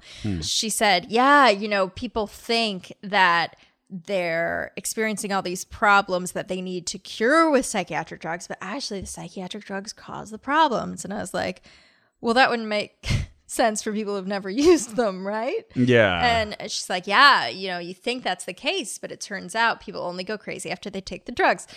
Okay. So then I bring up this example that like had just happened, which is a friend who has bipolar. She had an extreme dissociative episode that went on for months, where all of us who were her friends were like trying to get her help, like calling 911, like lots of stuff going on, right? And she wasn't taking any medicine. Finally, someone got her into the ER. She was finally like, the law like made her take medicine. And now she is fine. Oh. Because she took the medicine she It helped. needed. And Okay. she will tell you, like, oh, yes, no, my brain is messed up. I took some medicine, and just like a diabetic person taking insulin. Yeah. Simple cause and effect. Yep. It's what you needed. Got it. So I'm telling Gina this story, trying not to seem aggressive about it. Yeah. And she was like, well, I've never heard of that happening. Okay, well, I just told you about it. It's like you won't let this other data in. All right, fair enough. She can't verify it. Yeah. Yeah, okay. Gina in a nutshell. Lots of bravado, enthusiasm, excitement. Put stuff out there, doesn't want anything back in. Right. Yeah. Yeah. So that was a fun lunch. Yeah, that was delightful. So now we're ready to do our co-auditing. They take us into the chapel. They seat us across from each other, knee to knee. And it's called the chapel. It's got a like raised stage area. It's got a lectern. So it has like a little bit of a hint of like the church we're used to, but it feels more like a multi-purpose room. I got a picture of you with your Dianetics little handbook here. Oh yeah, I'm ready to go. Oh, that's right. I also had blonde hair with pink streaks, which people kept making sure to tell me they liked, which I think they thought made them seem real cool. Oh, well, I liked your hair. Well, thank you. Retroactively. I audited you first. No, you audited me first. Yes. I think we started with the sad tale of your dog passing away. Was that the first one? I think so. Okay. So the whole spiel is that you walked somebody through a painful memory and have them tell the details. So poor Carrie is having to tell me the story of her dog passing away. Which is like a real harrowing story. I had to put the dog down. So it's like a story with a lot of emotions. It's not just sad. It's, remorse and feeling like I couldn't do enough for him. And I know Carrie, and I knew Toomey, and I know the friends involved, and I'm having to ask her all these details about it. And I'm running through this kind of checklist. They've given us a little booklet here. It's a procedure guide, basic Dianetics procedures. So this is how we get started. Yeah. Step 1, assure the pre-clear he or she will know everything that happens. Tell the pre-clear, you will remain aware of everything which goes on. You will be able to remember everything that happens here. You can pull yourself out of anything which you get into if you don't like it. Step 2, have the pre-clear close his or her eyes. Closing my eyes. Tell the pre-clear, close your eyes. Oh, okay, done. Okay, she just reclosed them. And we learned earlier that this is the state of reverie. There's another name for it. Okay, so Carrie's in reverie. Step 3, install canceller. In the third step, the auditor makes sure that anything she says during the session won't accidentally re-stimulate the pre-clear or act as a command over him at a later time. So the auditor makes an agreement with the pre-clear to cancel this from occurring. In the future, when I utter the word canceled, everything which I have said to you while you are in a therapy session will be canceled and will have no force with you. Any suggestion I have made to you will be without force when I say the word canceled. Do you understand? Yes, I understand. Wait, one clarifying question. Yep. You said I can pull out of anything that I don't like, so that means that like we can stop whenever I want, right? Nope. Oh. What does that mean then? Nothing. Okay. I just said that. Cool. 'Cause it sounds good. All right. It's the kind of thing you should say if you're not hypnotizing someone and Okay. forcefully keeping them in this chair for hours on end. Interesting. Okay. Are we understanding each Not other really, now? but okay. And I think Carrie kept laughing every time I said the word cancel. Cancel. You found that really funny. It's real funny. So she'd have to fight back the laughter. Yeah, but the whole step was just to make sure that this is definitely not hypnosis. This will have no force. And like no one really, I would think, is that worried about that or cares about that. But now Scientologists say it every single session. Step 4, return the pre-clear to a period in the past. Tell the pre-clear, let's go to the earliest moment of pain or discomfort. Now, here's what's interesting. They say the earliest moment. And they said, because I had mentioned the thing with Toomey, the guy who was helping us out was like, yeah, let's run that. And then I was like, okay, but that was like 3 years ago. They say the earliest moment. He's like, yeah, but that's like the earliest you can think of right now. And I'm like, no, I can think of earlier times I was upset. No, that's fine. It just gets real confusing, like where you're supposed to start. I guess because maybe he feels that the chain will lead back to other memories that you're not anticipating. Oh, I'm sure that's the case. But like, I'm telling him like, no, I can think of earlier We can already things. start earlier. Yeah, if you want. Yeah. Like, okay. Like I've got when other I was memories. 5. Yeah. Exactly. Step 5A, work with the file clerk to get data. Tell the pre-clear, begin at the beginning and recount it.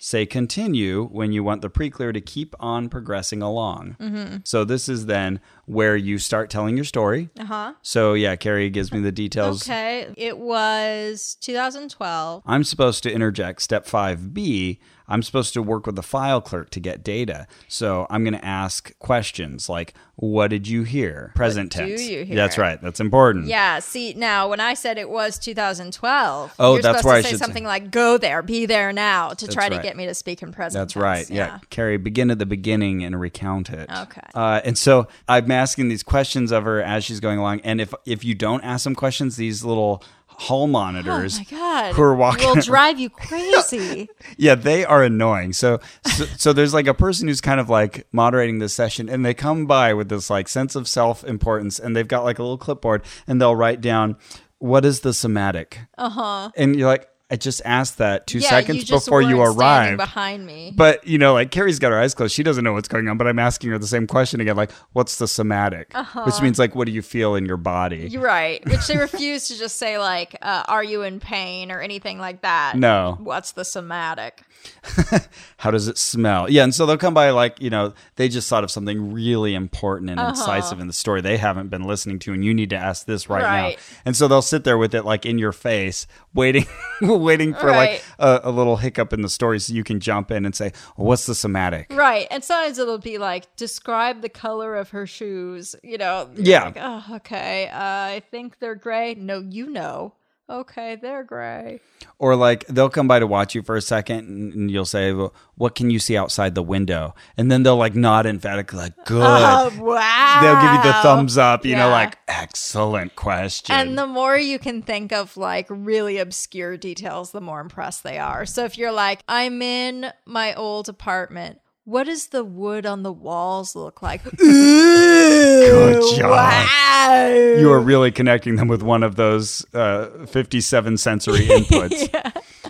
Yeah, what are the other questions? Oh, yeah, what's the tactile on it? Oh, yeah. That one I always kind of wanted to laugh when I have to ask, what's the tactile? Yeah. But yeah, what are you feeling? What are there any sounds there? What do you see? What do you feel?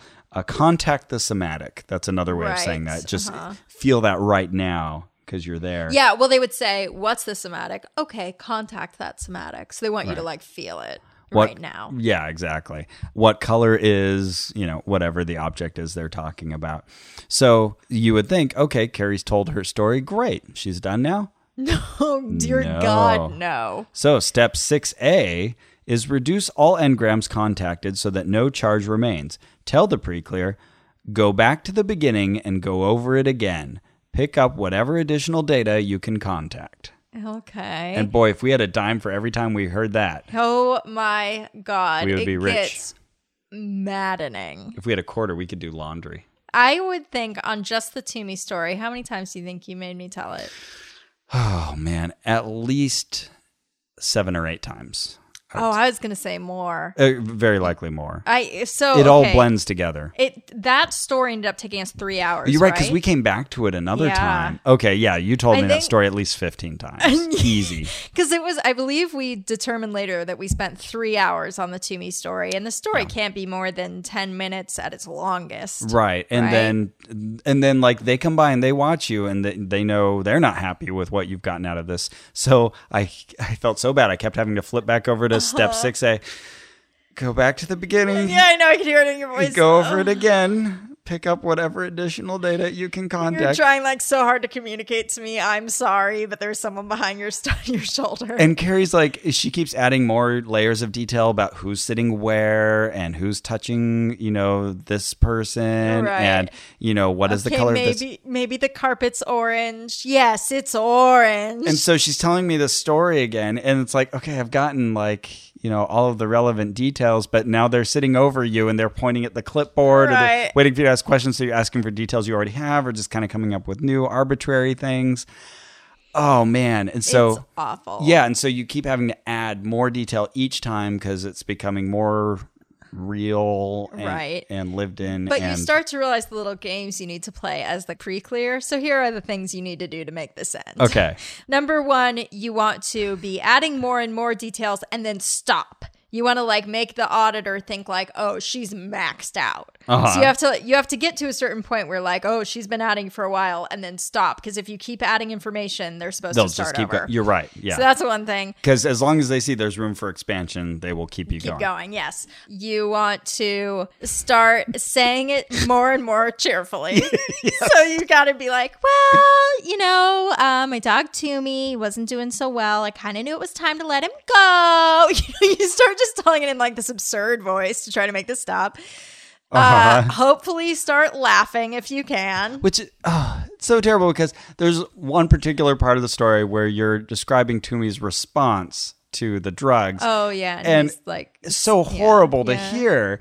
And there's no way you can tell that. Right. No human should laugh or like find joy in that. And just to give this color, like when Toomey was euthanized, there are 2 shots. There's one that like sedates the body and then one that does the actual euthanasia. And the first one, it turns out he was allergic to or had some reaction to. So he starts having a seizure in the middle of what should have been his calming down. I hated having to make you tell that. I know. It's terrible. Over.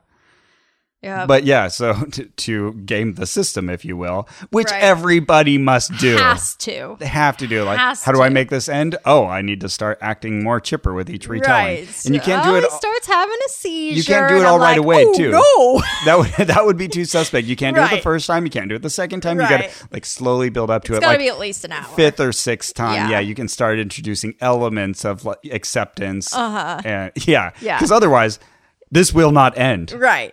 Yes. So you start, acting real chipper and happy about it. A real weird thing starts happening about the somatic. So they make you contact the somatic, and then they'll be like, "What number is it out of 10?" You're like, okay, it's like I feel, on a scale of 1 to 10. I feel grief, and it's at like an 8. Okay, great. The next time you're like, I feel grief. Okay, contact it. How heavy does it feel now? And now you're in a weird position because you want to convince them that you are contacting it, but you also want that number to be climbing down. Right. So you're like, okay, kind of an 8, but you know what? Maybe a 7. It's like a weird thing. Like, at this rate, if I keep retelling this, next time I could be at a definite 6. And could I jump to a 4 the time after that? Yeah, maybe. Because you're telling a story in increasing detail. I noticed that you also, I think another tack that you took was to put a clear end to a memory. We'd get to a certain point and you'd be like, yep, that's it. Oh. Like, I guess I can't plumb for any further on the time track. That makes sense. That's all I've got. That's definitely it. That's all, folks. That's it. And then it's gone. Yeah. So I was like, all right, that's Carrie's thing, and I'm happy to help her. Let's go back, and she can tell this short story again. God. So step 6B reminds you to reduce all engrams contacted so that no charge remains. Right. Again, we're trying to remove the charge from this engram. If an incident does not reduce after many recountings, now what you need to ask is there an earlier incident like this? Yes. And so if the pre-clear says yes, have him go to the earlier incident and recount it starting at step 5A. So guess what? You get to tell a new story from earlier in your life over and over. And I say begin at the beginning and recount it. Right.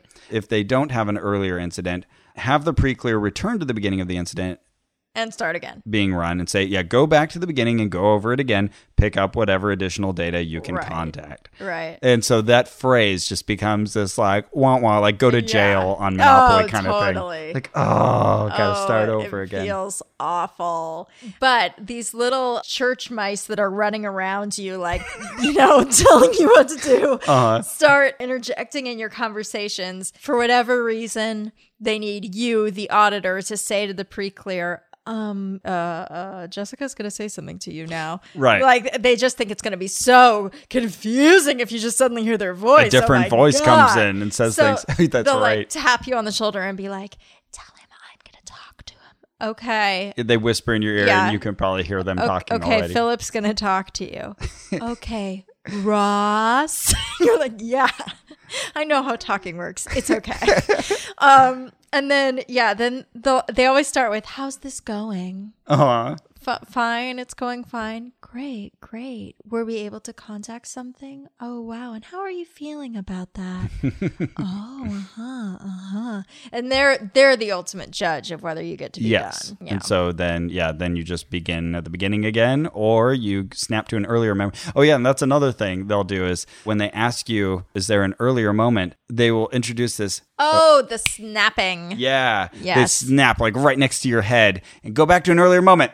Yeah. And and also they tell you like, just answer me when I snap my finger. I think it's to get you out of like thinking too much. It's like, don't think about it. Is there an earlier moment? Yeah. The very first thing that comes to mind. So Right. yeah, exactly. You're not overthinking And it. then if you just say yes, because brains just do shit, and you might just say yes and Sure. not have a memory. Now you're forced to make one up. Yes. Okay, then they're like, is there an earlier memory like this? And you're like, well, like this? What, like grief? Like feeling like I didn't do enough? Which part of this am I looking for? Right. You know? Right. Like with the Toomey story, I felt 1,000 things. I felt like I had done the right thing, but I also felt remorse, but I also felt grief, but I also felt peace. What am I looking for? I think for your first retelling of this, you went at least 2 hours with your eyes closed. And then we took a break and then we went back. It was Yeah. a total of 3 hours for the Toomey story. But yeah, in that first one, you went on that long before they got to a point where they were happy with you ending at that time. Yes, and then what happened was, then we went on a break and they asked me how it went. Well, hold on though. Okay. We've got to get you out of this. You're still Yes. in reverie. You're You recounting. never want to end on a bad memory. This is where you're like, yeah! It's like when finally your friend says to you, okay, let's think of a pleasant memory. Yeah. Something that made you happy.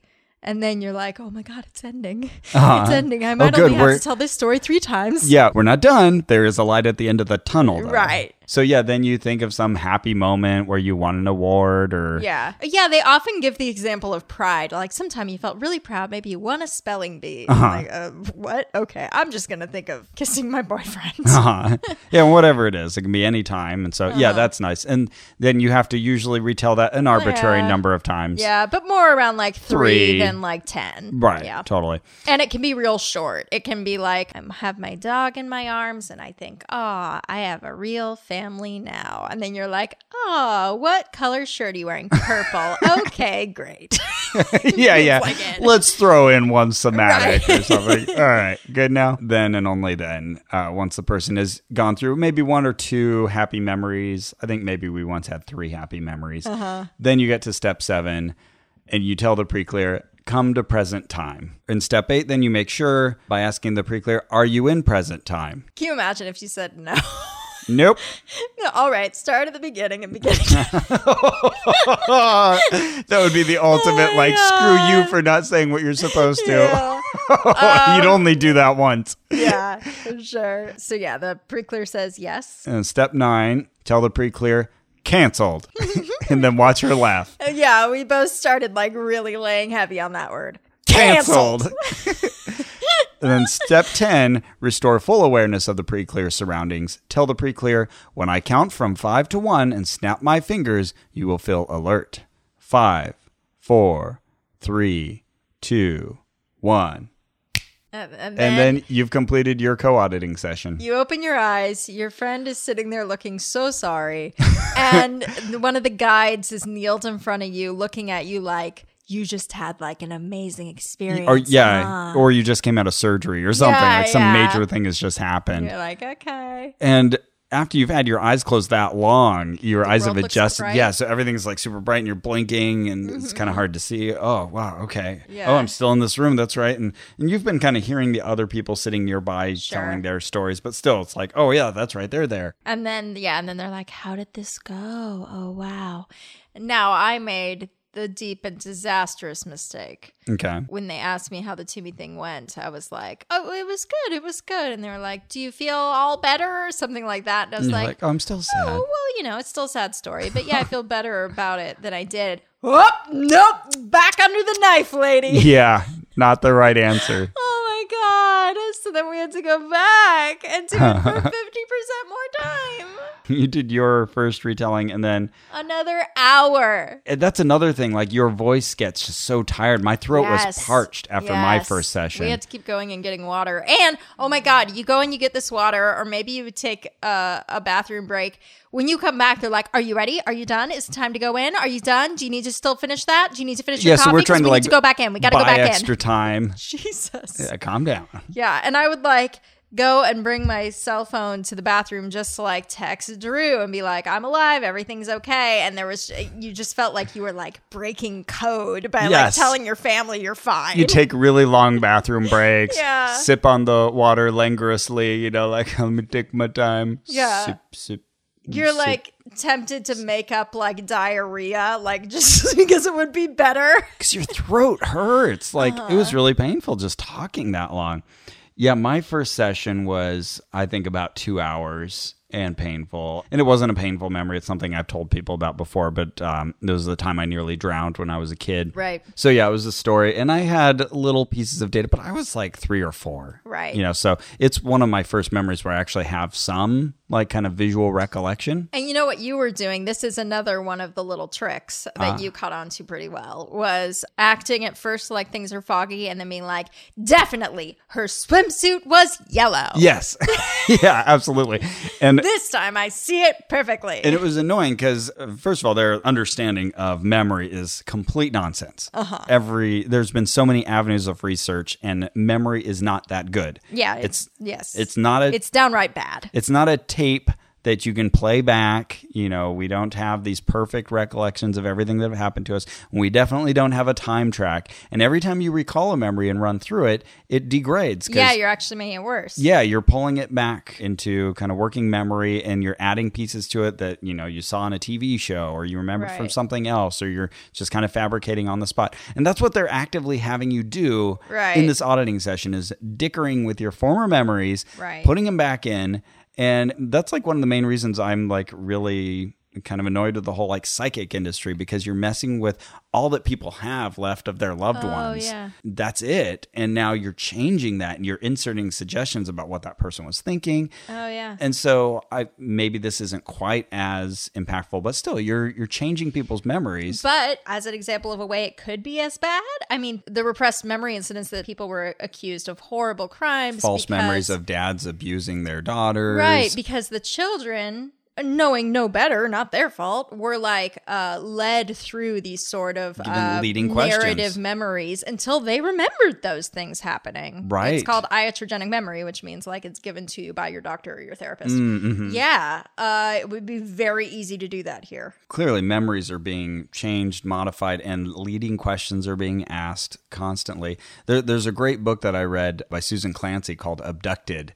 And she was looking into false recovered memory syndrome, and she was using alien abductees as her control group. And then she just realized there was so much interesting content there. Great book. Highly recommend it to all our listeners. Elizabeth Loftus also comes to mind. She's like the expert who's on often memory. A memory expert who's often called to be an expert trial witness, especially in cases because of memory stinks, and eyewitness accounts are not worth much of anything. Yeah. So anyways, yeah. So this was frustrating because I'm going back to this earliest memory, and I tell it first just kind of as I do remember it. Mm-hmm. And then I'm being poked and prodded to add all these additional details that I just know are wrong. The one thing I will say is at least the auditor is not supposed to add too much detail. Mm-hmm. So you are at least like adding the things yourself, but you can do enough damage that way. Yeah, even asking a question like, well, what color is her swimsuit? Right. Yeah. It's just changing things. Yeah, for sure. I have no idea, and me making up an answer is just going to take me farther from the truth. Totally. I guess I was just saying that because I do want to absolve them of the accusation that you could be like, did your dad abuse you? That would be a question that didn't belong there. But You're right. That's fair. And if they're doing their job right, they wouldn't be asking that kind of leading question. Yeah. So, so I told the story many times of my sister saving me in the pool. And then I couldn't remember. I didn't think I was resuscitated. And my dad confirmed later, like, no, I'm pretty sure you weren't. He wasn't there at the moment. But I got you to the place where you were like, yes, I was resuscitated. Yep. Sure. Got to tell the story. Like, oh, they need more details. Missing, and apparently you need it. Sure. It was exhausting. And I told it over and over and over again. Yep. Until I was very happy about this. I'm so glad. I thought that was pretty funny. That, boy, almost drowned. That I nearly drowned. Great. I wish I could funny. do it again. Too funny. Anytime. One of my favorites was, I don't remember what memory came before this, but I said, can you think of an earlier or another time you felt like this? And you said, I remember being lost in a cave. Yes. So you start describing this cave. And this one guy who we came to adore, I'll call him Junus. All right. So I'm going to call him Junus. My name is Junus. I'm not no Weezer song. Thanks for all you've shown us. You've never heard My Name is Jonas? Okay, never mind. Sorry. So Junus is like kneeling next to us. And as you're talking about the cave, he's like making he's pounding his fists, and he's so excited because he thinks the cave is going to be your mom's womb and that this is going to be a prenatal, and he's so excited. And then he's like, I told the story of getting lost in the cave ad infinitum at this point. And so then he snaps me to an earlier memory. Yeah. And I say, oh, well, it's dark. And that's where he gets so excited. He's like, it's wet. What do you hear? I hear like a drip, drip, drip. Yeah, because I'm thinking of being inside a cave where I was lost. So he was so excited. He thought I'd gone prenatal, and I was like, nope, not doing it. Like I don't want to make up a prenatal memory now. Screw you. Yeah, we try to be as honest as we can, and you didn't have that memory. I revealed it was a cave again. Yeah, it's still the cave. So crestfallen. Oh. So anyway, we went through this for hours, and then we kind of learned strategies to make it stop. Because it was dinner time, and you're doing this important process that you can't interrupt, and yet you have dinner time. Right. And so how do you make people stop in time to go get their dinner? Right. So that's tricky. But we did stop, get dinner, went back, did more. So here's what our dinner was. Oh, yeah. What's on the menu? We each got 2 veggie patties, a bun, tomatoes, pickles, no sauces, no No. All dry. Green beans. I'm still calling this our best meal. Yeah, oh, for sure. Green beans. Veggie patties, not bad. And some plain rice. And we're like, all right. Not get the veggie patty, thank you. Almost a sandwich and almost sides. Thank you. Okay, so then we go back to auditing, and we're like, shouldn't the class be done by now? Because it was supposed to be 9 a.m. to 6 p.m. We're already well past that. We were there until 9 p.m. Goodness, 3 extra hours. Yeah, and again, it's just this non-ending process. So that was 12 hours that day. Yep, 12 hours the first day. 12 hours for $50. What's that? $4 an hour.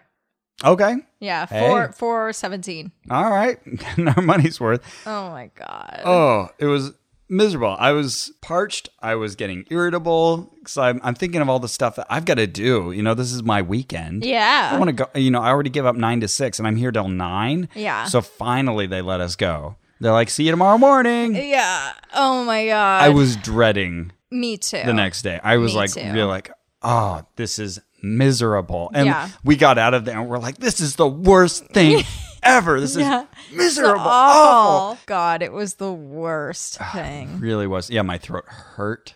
Me too. And I came home and drank some tea. Sore and tired.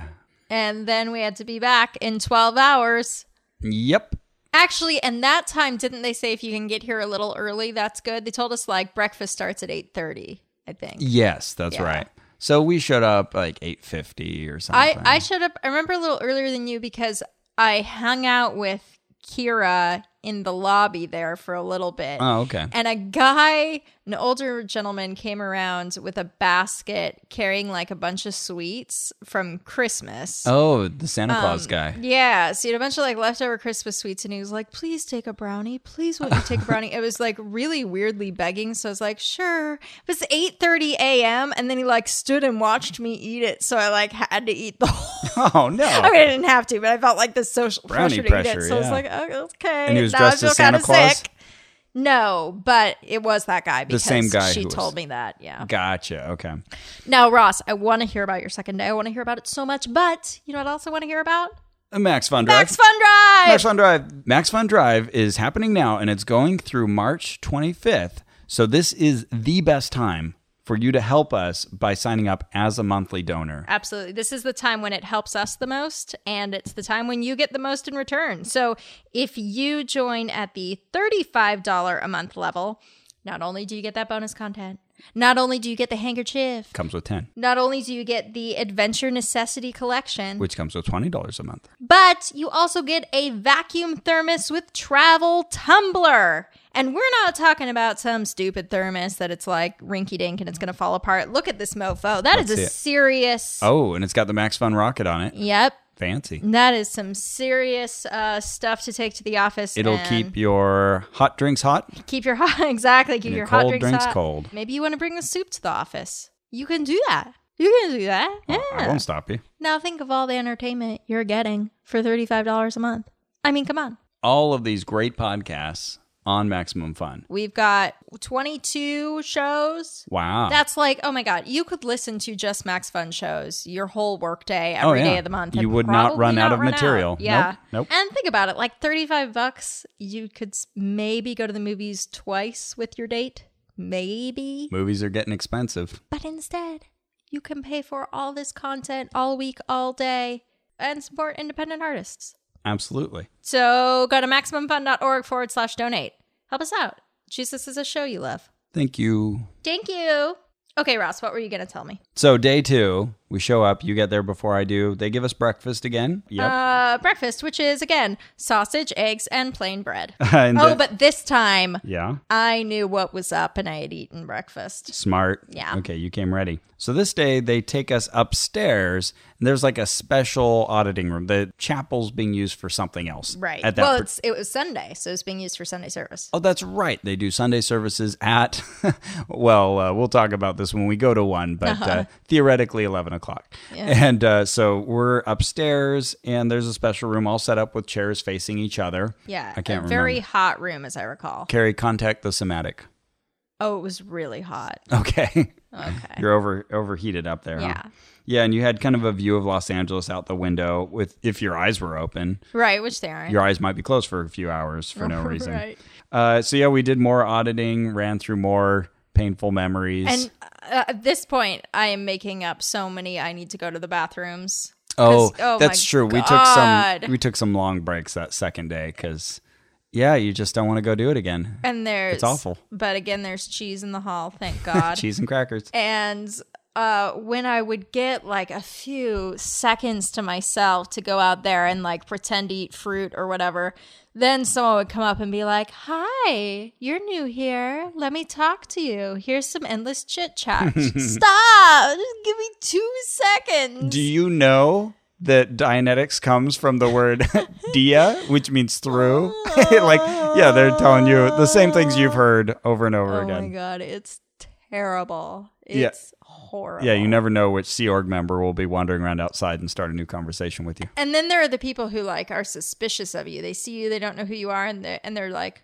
"Hi." That's always the what default are you here look. For? Yeah, the default look you get from a Sea Org member is the suspicion. What are you doing here? Right. Are you in your proper place? Right. Where can I tell you to go? Right. I'm here for the Dianetics seminar. Oh, you are. And then, you see their wheels turning. Real person. Wow. We got a real one here. And clearly it's not common to see someone they haven't seen many times before. Right. So yeah, I think that's why what's triggering this. They're like, holy shit, this is a person who just showed up? My God. Oh, geez, I can't even remember. I went through like stories of domestic dispute that I was witness to, a story about my shoulder hurting. Maybe that was the day before. I don't know. They're all blurring together. Yeah, the baseball story. The story of you. What was it? It was like, it was that you were a pitcher and you threw the ball so many times that your shoulder sort of hurt. Yeah, because I was trying to get rid of my psychosomatic illness, my painful shoulder, which actually is finally getting better, thankfully. Oh, probably thanks to auditing. kidding. You know what? Can't discount that. So, yeah, I'm going back to an earlier shoulder pain. So I thought of a time, I remember my shoulder being sore when I would pitch too much. So then I had to get you to go through this. You get to hear about Ross's summer baseball camp. 2 hours, yeah. I remember I texted Claire after that and was like, I just had to listen to or make Ross tell this story for like 2.5 hours or whatever it was. Here's the whole story. Ross was a pitcher. He pitched a lot. His arm started hurting. That is really the whole story. Oh my God. Yeah. But yeah, it took up our whole Oh, morning. yeah, I had to tell you about getting a shot that hurt really, really bad going into kindergarten. I got that tetanus shot that they kind of did wrong, and I started crying, and I kind of knew like, oh, I'm 6, and they think I'm just crying because it's a shot, but something's gone wrong. So, yep, made Carrie tell that for a few hours. Right. Why not? You know, that's a good example of one where I'm like, I remember the pain. It definitely doesn't bring me emotional pain or physical pain to tell you it now. So then you're just fudging it the whole time. You're like, yeah, it's like a 7. Oh no, now it's like a 5. So you feel like, okay, I feel like we're winding this one up. I'm going to start to appear chipper. Right. Oh, and yeah. happy. Now I'm almost laughing. Yeah, you know, it's funny. I still don't like shots all that much. This was the day that we met Junus, actually. Like, he was up there, and he was the IC, the in charge for Dianetics co-auditing. Right. And he had read Dianetics 4 times. Wow. He told us a bunch of times. That's dedication. So you have to read it 4 times as part of the training. Yes, that's right. He was talking a bit about how he became qualified for that. So he was the guy coming by with a clipboard this time and leaning in and talking very carefully. And he wanted to butt in more than most, like where he's like, you know, let her know that it's my turn, like that I'm going to be speaking to her. So yeah, he got a lot more involved. So we had a lot of him. But yeah, this took us 4 hours or however long it was until it was lunchtime. I remember it was a late lunch, and I was like, I'm hungry now. And so what did we get for lunch? We got what was my favorite, quote unquote, favorite meal. This is the one where I couldn't even look you in the face. I set it down in front of you and was like, don't look at Ross. Don't look at Ross. Because it was six French fries, half an avocado. Yep. And a ham quiche. Ham quiche. Where the ham is like hidden. Buried. Yeah. So they're like, oh, this looks vegetarian. Yeah. We're eating through it, and all of a sudden you start. You're like, no, that's ham. That's meat. That's meat. Right in there. And then showed it to her, and she was like, oh my God, I'm so sorry. I'm so sorry. But didn't give us anything to replace it, I don't think. Not that I recall. Yeah. I ate my whole quiche. And all right. Oh, yeah, you might eat mine too. I don't know. But yeah, so I ate 6 French fries and half an avocado. I am good on quiche for at least 10 years now. Oh my God. I actually don't buy eggs either. Right. But was trying to make it You were easy trying to, on them. yeah, Carrie's, willing to make concessions. But yeah, I mean, like, so this is already good God. Yeah. not something her system is used to. I wouldn't get it anyway. I think quiche is gross. But the first time we got it, I thought like, well, this will only happen once. No, what's with all the quiches? Why do you have this much quiche? I have no answer for that. Oh my God. Scooping out the avocado. I've never historically been a big fan of avocado. That's right. But I ate it all. Oh. And we spent time during lunch talking again. I can't remember if it was the morning or if it was at lunch, but we had a long conversation with Roger. He came over to check up on our status. And you got to meet Ben briefly. He came by to say hi to us that second day. Bloodshot eyes. Yeah, but sweet guy. Love Ben. No, I think he was just real tired. And Roger took a long time to converse with us. And he did. He was going into details of like the church structure and its management structure. So he was telling us about like the 9 different divisions and then how they manage businesses. And you and I just kept cracking jokes all throughout. Right. And you just kind of like pause and like, I will wait for this moment of humor to pass. Okay, so anyway. Yeah. And he launches right back into whatever he was saying. Also, the structure made 0 sense. Oh, yeah. It was like, okay, there are 9 divisions. 9 divisions, but there are really 6. And the other 3 are kind of the 7th. Yeah. Like, what? He was going through and like, okay, well, first is, and I can't remember exactly what they were, but like first is for new recruits, and second is for handing out these certificates, and third is the treasury, and they handle all the financial things, and fourth is outreach, and it's all these different divisions. So fifth, they solve problems or whatever. So then he gets to 6A and then 6B, and I was like, no, hold on there, Roger, are you sneaking in extra divisions on us? Because you said 9. He's like, no, hold on. Well, there's 6C. C, and then there's 7, and then that's it. And then B and C of 6, they make the other of the 9. Yeah, we weren't going to let him get away with that, but it turns out it checked out. It was 9. But you had 6 A, B, and C. Yeah. Because somehow they were kind of grouped together. Yeah. Now, Roger owned his own business. Is that right? Yeah, he and his wife have a business on the side. Right. That they've been doing for years. What kind? Insurance. Okay. Yeah. We go back into our... Ross, did you take any B1 that day? Oh, I did not. Which might have helped because... Auditing depletes your vitamin B1. I think These L. are the Ron kinds Hubbard... of things we'd hear, and one of us would just go, and the other would be like, no, don't left, don't left, don't left. Yeah, it's just absurd on its face. L. Ron Hubbard heard about vitamin B1, which I looked up. Apparently, it helps you process carbohydrates. Great.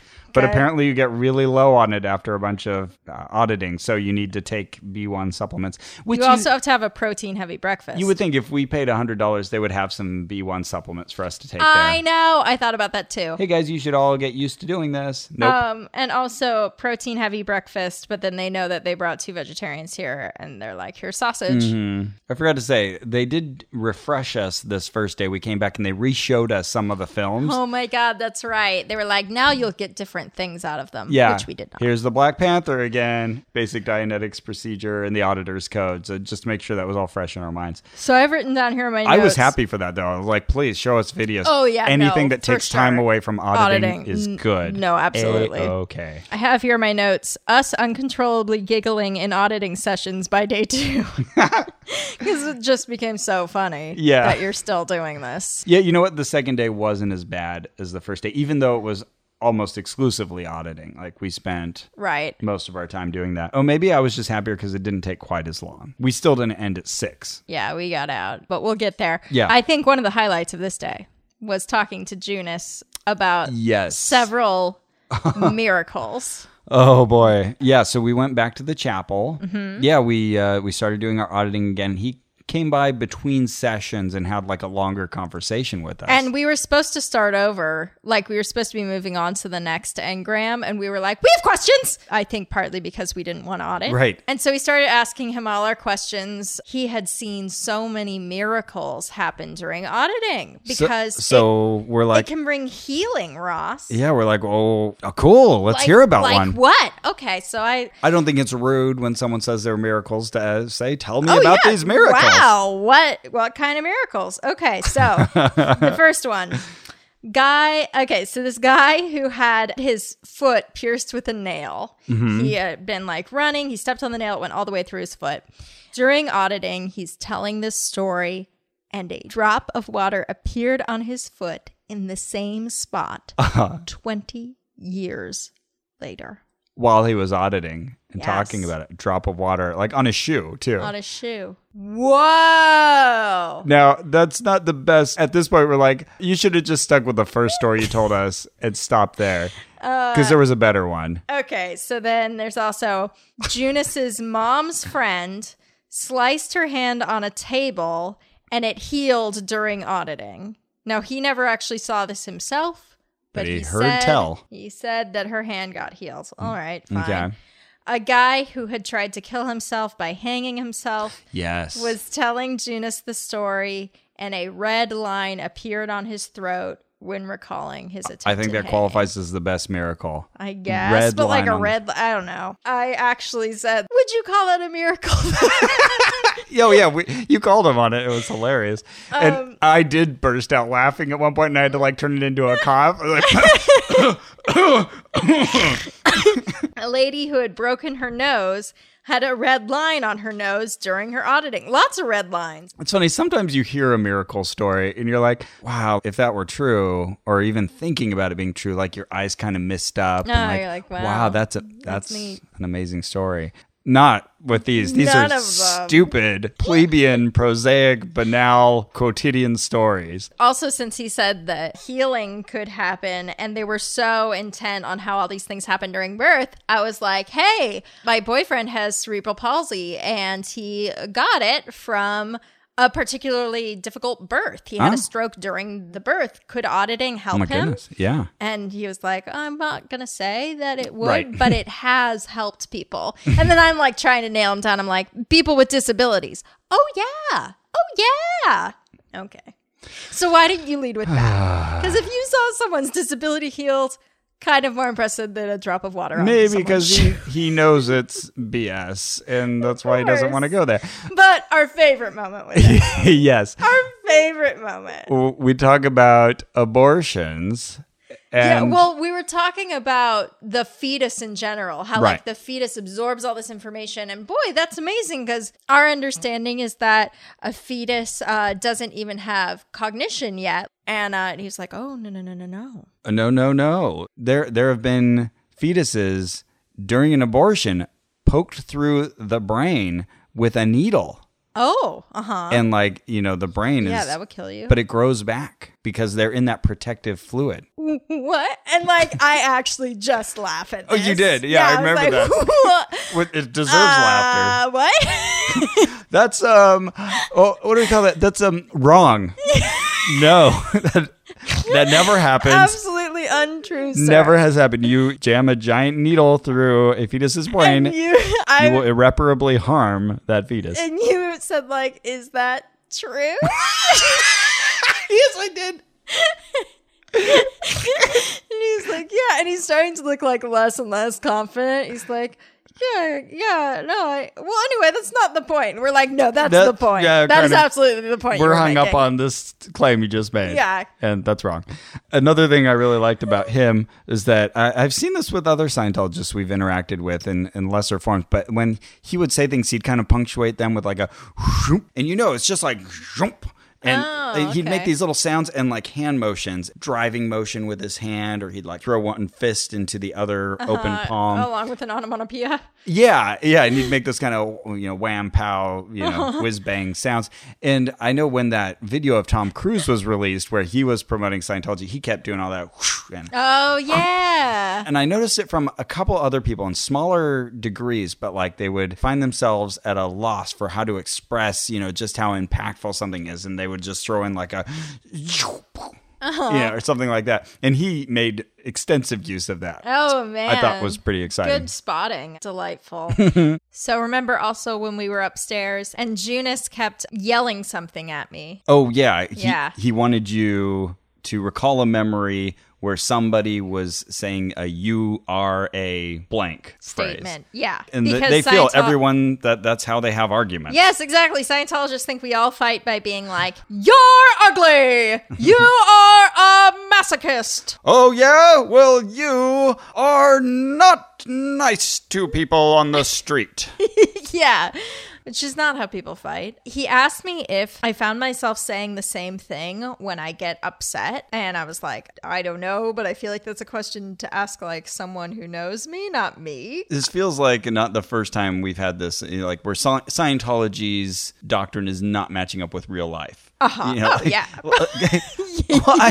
I mean, to greater and lesser degrees, but sometimes they're just like, how it is when blah, blah, blah. And you're like, I can't think of a single instance in my life that even matches what you're describing. Right. And this is one of those moments. Yeah, totally. No one ever talked to me that way. He was convinced that like if someone had said something to me in that structure, like you are a blank, that would like kind of become encoded in my brain and become like a broken record where either I'd be convinced I was that thing or I'd be telling other people they were that thing. And you didn't have an example. So he did ask me, is there anything your parents ever accused you of being? I'm thinking, and I said, I do remember my mom saying I was a daydreamer. But and did she say it like that? Did she say, I know, exactly. You are a daydreamer, Carrie? I said, I don't know if she actually said you are a daydreamer, but I just remember, Carrie has trouble focusing. She's a bit of a daydreamer. Something like that. It's like a pretty loving. But can you remember her like standing in the doorway saying, Carrie, you're a daydreamer. You're a daydreamer. I'm like, not like that. Well, it doesn't have to be like that, but just, the sentiment. You're a daydreamer. I'm like, okay, well, I just told you yes, so sure. So he gave you this false memory and wanted you to play it out. Yeah, and then he's like, so do people say that now? Do you find people saying to you, like, you're a daydreamer? No. Okay, is there any other time you felt like that? Like, you're saying to yourself, like, I'm such a daydreamer. No. What? And he just like keeps shouting it at me like, come on, like, you're a daydreamer. You're a daydreamer. I'm like, number one, not that bad an insult. No one except for you just now. Yeah. And then you start like trying to grasp at straws. Well, okay, I think like a lot of creative people, like I tend to have trouble just like focusing my projects and not letting my mind wander and stuff. But on the flip side, like that's what makes me the kind of worker I am, and it's fine. This is another Scientology common thread where someone's trying to get something out of you. It's not there, but you want to help them out because they're in this awkward situation where they need it to complete their task. So you're like, okay, well, maybe sort of this. Sure. Yeah. Okay, let's say I do have that memory. Yeah. So then he's like, okay, well, maybe that then. You're a daydreamer, and that's why you could never get anything done. But yeah, we never like got to whatever memory was supposed to come even earlier where what? I'm in the womb and someone calls me a daydreamer. I don't even know what you want from me. The end. Okay. Oh, that's fair. Anyway, things like this just happened all day. I think I know why that was so difficult for you. You're a daydreamer. Yeah. Like I've always said. Have you been saying that to me the whole time and I didn't hear it? If you go back, were you saying it while I was asleep? Were you saying it while I was getting an operation? You were at least partially unconscious, I think. Damn it, Ross. No, you should know better. If you go back and listen to every episode carefully, you will notice that I do say, Carrie, you're a daydreamer at least once in every single episode. Oh my God. Boy, yo, yo, yo, yo. That's my brain. Boy, yo, yo, yo, yo, yo, yo. But yeah, we talked to him a little bit about his job. It's like, this is what he does. He like oversees auditing. Yeah. And he had read Dianetics 4 times. He was very proud of that. I'd be too. That's like 2,000 pages of reading. And then there was... Not including the glossary. That's another 100 pages. Right. There was another guy there who was like kind of angrier and surlier. Anyway, he like... The second guy like took so much pride in what he was doing and was so like, reprimanding. And I just found myself just thinking like, you're an expert in nothing. You have spent so much of your life being an expert in a thing that is not a thing. Right. And yet you feel so high and mighty about it. Yeah. But then you got Junus, who you're like, oh, you're an expert in a thing that's not a thing. Yeah. Thankfully, at least for this particular day, there was a deadline in that we had like a ceremony at the end. Yes. So at least we need to go to our graduation. We all had to wrap up our, serious members. And we're hearing stories from people because we keep telling every Scientologist we talk to, like, wow, this is really intense. Like, this can go on for a long time. And all of them would be like, oh, yeah, I've had sessions that go on for 8 hours. Yeah, 10 hours. Like a single engram or chain of engrams. That's like, oh, this thing's interminable. There's like just no way to say this is done because they've got to follow it until they feel it's done. And so... Well, some would say that, and others would act like, I don't know what you're talking about. They felt like some pressure to be like, no, it's great. Yeah, but they would all admit that they're long. Yeah. Yeah, exactly. But one time I said it was boring, and that was a big mistake. They were like, oh, that's really, if you've only gotten to boring on the scale, that's only like step 3. You need to get up to. All right. So at least, we had this kind of deadline. And so we all sort of finished in time to go do our graduation ceremony. Yes. Yay. This was around like 5:30 or 6 or something. And I invited Drew, and he was like, no, thanks. Did you invite anyone? No. Okay. No, I wasn't going to put anyone through that. So I was. So we went back to that first room where we'd watched the videos that had the big Dianetics symbol. And so they started calling up people to talk about their wins and successes. Oh, and we'd been filling out forms regularly. Yes. After every auditing session, every engram you run, you have to write down successes. Which they then take from you. And then a description of what you were talking about, what your memory was. And they take it from you, they put it in your file. So if you've talked about something super personal, which neither of us really did, but they've got it on you forever. So then they have people come up and they're giving successes, and we're reunited with the Spanish-speaking crowd. Yep. And so there's a guy there, and every time someone gives like an English success story, then he retells it in Spanish and vice versa. So you get 2 sets of clapping for each story. And then he starts calling people up to come get their certificates. So much more clapping. And so you and I, we get our certificates. Carrie Poppy, Ross Blotcher. Then they have us all take a group photo. Yep, which Gina has to be prodded to be part of. Yeah, so it was really sad. Like, at this point, Gina was upset, and she's got her headphones back on, and she clearly wants nothing to do with any of these proceedings. And so I don't know what went on, but we walked out with her later, and she wasn't talking to us, and I didn't want to, like, push her to have a conversation. Wow. She looked really upset and mad. Oh, gosh, okay. So maybe they wouldn't give her certificate. Oh, maybe? Yeah, because she was trying to earn points so she could become a Sea Org member. And yeah, and her whole plan was to move out to Florida. That was going to be her next stop, and she was going to go. Oh, yeah, and she had this new boyfriend who she'd talk about a lot, and she's like, oh, yeah, I have to call my boyfriend after this. My boyfriend's so great, blah, blah, blah. And it turned out they've been dating for 2 weeks. All right. Well, that's what you do when you're 18 and you have fair enough. But he lived in Florida, and I think she was going to go out and be with him. Anyway. She was upset. Yeah. And we took a group photo, which they said they would send to us, and they did not. Oh, boy. Oh, boy. But we got pictures taken of us, which you will see in front of the Dianetics sign with our Dianetics certificates. Now, I would like to note that presumably the people making these certificates are Sea Org members, high up people who, let's say, maybe are clear.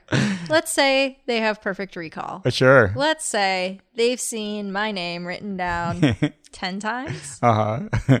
How do you think they might spell Carrie Poppy? Well, they might get the Carrie right, but the Poppy might throw them. Yeah. It can't be like the flower. Much like Ross Blocker, I got a certificate for Carrie Poppy, Poppie. Which Carrie clearly loved more than she... I was so happy. I saw it, and I like stifled a smile and just thanked everybody. And when we got outside, I was like, Ross. You started laughing, and I was like, no. You don't know.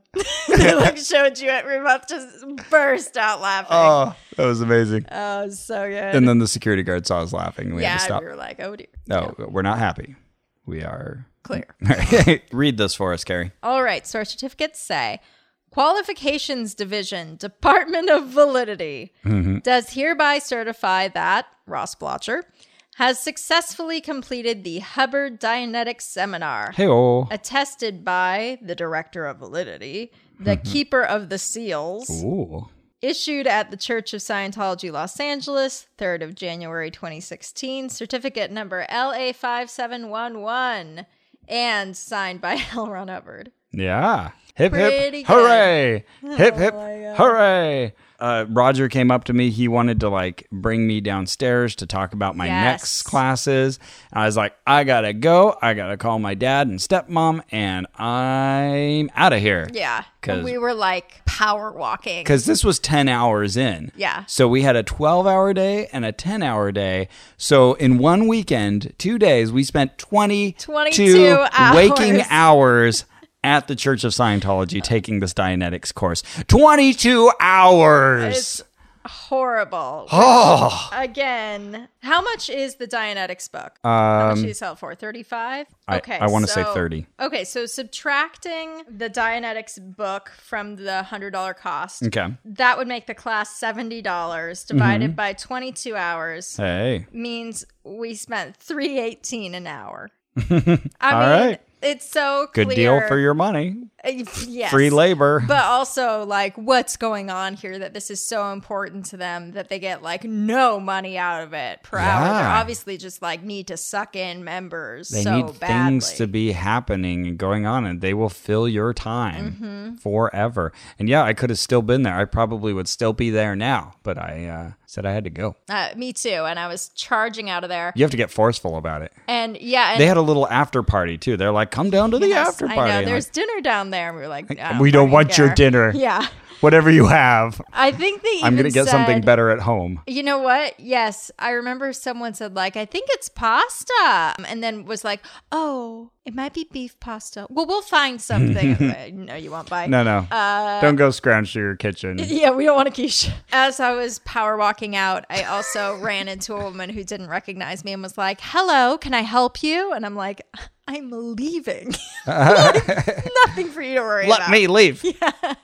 I'm here at the Dianetics seminar. Oh, you are? Okay, that's fine. Oh, yeah, and it was at the graduation ceremony that I asked about the volcano. And and Roger clearly looked a little uncomfortable by the question. He's like, I don't think that really signifies anything. But, for those of you who get to OT3, I think you'll realize it signifies a lot. Also, you're not supposed to take any drugs of any kind when you're doing auditing. Oh, yeah. Aspirin. Yeah, they do warn us, make sure you're not taking any kind of psychotropic drug or any kind painkiller, of drug. Anything, yeah. And it says, in early stages of auditing, an individual may have medical recommendations to continue some sort of medication, but this is not usual. Like, what about our diabetic friend? Is he just supposed to, not take his insulin while he's auditing? What about my wife, who no longer has a thyroid? Yeah, what about her? And will die if she doesn't take the pills. That seems like a bad idea. This is rare. Oh, my God. A well-deserved slide whistle. So one thing we haven't mentioned yet is that as you get further along in auditing, you start to involve an e-meter. Oh, yes. Yeah, if you're going to do it fancy, if you're going to do it right. Right. There should be an e-meter involved to be... They're measuring the reactivity of the phaeton itself. It's the charge of the engram, I think. Because they talk about how you have to keep running the engram over and over to bring the charge down. So I think... once you get fancy, as you say, and you've paid some money to do it in the high levels, then you have a more professional auditor who sits there with you and has you hold the e-meter handles, and they measure the charge of the engram as it goes down. Right, so they can visually get this representation of your progress. Right, this biofeedback. Of course, they can adjust the input to the e-meter to get whatever kind of very suspicious reading they want, but sure. So an e-meter, for anybody who doesn't know, how would you describe it? Well, I would say it's an electropsychometer. Oh, wow. I hope you understand now. It's an electropsychometer, cutting-edge technology, patented by Church of Scientology. Me. So it's this meter that's basically... a rudimentary lie detector test. Yeah, it's like 1/3 of a lie detector test because they're not measuring your respiration or heart rate, but they're just measuring the skin conductivity in your hands. Well, we'll tell you a lot more about the e-meter in some of our coming stories. Yes. But there's an interesting history behind the device itself. After the Dianetics course, they did try to get us to sign up for co-auditing. I'm trying to remember now if it was $500 or $750. I thought it was $500. Okay, let's say $500. You can sign up for this co-auditing, and so then Carrie and I could both sign up for this. Do it together. And we could come in anytime. Anytime we want to sit in this room and do something with each other. We pay $500 to sit in your room and then do the activity ourselves. Exactly. What? Yeah, more of this horrible thing that we are really tired of doing. And that we could clearly do in our homes. We would then have the people there to come. We'd have the person who walks around and annoys you. That's what we'd have. Would be helpful. And I think that was also related to the self-study of Dianetics. So you could come in and read Dianetics at the org, and then you've got someone there to answer your questions. Which really means there's some Sea Org member who's on call, who gets called out of their bed at 1 a.m. and is like, someone's here. Someone's reading Dianetics. You got to go over there. Just one person? Yeah, but someone's got to be there to answer their questions. Yep. Get out of bed. That's go. my guess. I don't actually know, but that's my guess of what happens. About that memory about telling the story about Toomey's death. To give credit where credit's due, I didn't have this experience with any of the other memories, really. But with that one, I was really like, I do feel a little better about that. Okay. I'm tempted to say that I would have felt just as good if I had sat down with you, not knowing anything about Dianetics, and told you all those details and gone through that story. There's no way you would have gone through that story that many times. You're right. Because I would have been like, Carrie, what's the matter with you? Are you okay? Yeah. Or if you were just like, wow, that's a great story. Can you go back to the beginning and tell it again and pick up any additional data you can contact? But yeah, I mean, there was some sort of, there's some effect of just did telling. Feel better. Yeah, telling someone you trust, stories that are impactful for you and having them listen really sympathetically. I mean, it's a lot like talk therapy. That makes sense. Just like I would say confession in the Catholic Church. It's a cool idea. You know, having someone that you can tell these things to helps get it off your chest. And in some cases. Yeah, that's true. There's a lot of provisos there. But I can see how that would be helpful. I'm glad. Oh, thank you. Felt better for you. And also worth noting, I watched a documentary not long ago about independent Scientologists. So these are people who've left the church. Right. They disavow the church in most cases. Yeah. But they still believe in the tech. They still think auditing works. That's and so Dianetics fascinating works. to me. Isn't that amazing? Yeah, like, all right, well, don't like David Miscavige, but still this is legit. But yeah, one of the things that they just kept reiterating was like, well, if you do auditing, you will see that it works. So it's just obvious that it works. And it made me kind of wonder like, I wonder if some of these people have never had like a very good therapy experience or a very good confidant experience. Maybe. So this is maybe, they might be right. It kind of works, but maybe in the same way that having a really great listening best friend works. And I think we've seen that with psychics as well, where, sometimes just being able to talk to somebody is what it takes to work through an issue. And yeah, it would be nice if people had the social network or close friends that they could do the same thing with. Right. Or, someone they didn't have to pay money to. And yeah, sometimes the cost savings goes away and you get psychics who cost a lot more than, say, a therapist would. Right. Yeah. And that's when you're not doing yourself any favors for sure. Because then someone who's untrained and... Yeah, if I'm going to pay someone to do what my friend might do, then I'm going to want them to do it better than my friend. Yeah. Yeah, I want them to have like some extra information gathered by the scientific body. Now, here's the thing you can do with auditing that's great. What can I do? Just annoy the living hell out of your friends. Oh, no. So what did you do? Here's what I done did. Once I had learned how to audit, I had a couple people who were like, what's it like? And then I'd be like, oh, do you want me to do it for you? Oh, no. Oh, you're so mean. Okay.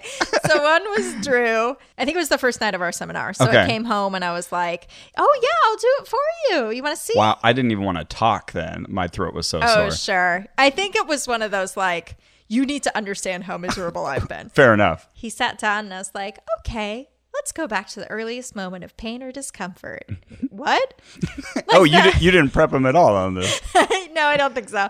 Are his eyes closed? Is he in reverie? I think he was. I think we went through like all the steps because, I was going through the little packet they gave us with the auditor's code and whatnot. So I had him like tell a story. He tells it, I'm like, great. Let's go back to the beginning and start again. Pick up any additional data you can contact. Begin He's at like, the beginning and recount it. what? And then I would just repeat myself. Begin at the beginning. Pick up any additional data. Aw. And so he's like starting to blink at me and he's like, oh, okay. Well, like I was saying, I was at a toy store, And you interrupt him. Contact the somatic. Yeah. And so I was just like doing that over and over. And then finally he's like, okay, I don't really like this. And I was like, I understand. The only way out is through. Please begin at the beginning. He's just being like, I really actually don't like this. Like, please stop. Oh, And that's the I engram understand. speaking. Yeah. That's not true. I understand. It can be frustrating. Let's begin at the beginning. Just like kept saying it until he was just full on mad at me. And I was like, okay, but now you understand. Now you know just a tiny sliver. He's like, but of what it's like. I didn't choose to put myself into that, you crazy person. Well, he kind of did by being like, sure. Oh, You shouldn't okay. have stepped into my trap. Okay, but then another person was Beowulf Jones. Okay. From Risk Live. Yeah, great show. You've been on it. I have. So Beowulf's a great dude, and he actually showed up for my housewarming party 2 weeks early accidentally. All right. Came in and was like, am I the first one here? Yes, you are. Yes, you sure are. So anyway, I was like, well, have a seat. And then I was telling him what you and I were doing with the auditing, and he was like, oh, can you do it on me? And I was like, oh. Well, he asked for it. Then. Of course. Yes. Oh, you should see how happy Carrie looks. Like, Sat him down. sadistic. Did it. I like keep running through it. Honestly, at the end, he was like, that was great. It was like going to therapy. I feel so light and great. You're like, well, I've got 5 free booklets for you. Right? Here's Yeah. a discount for a Dianetics course. Exactly. I couldn't believe it. I was like, you liked that? And he's like, yeah, it was great. Do you like, want to do a different one? And I was like, no.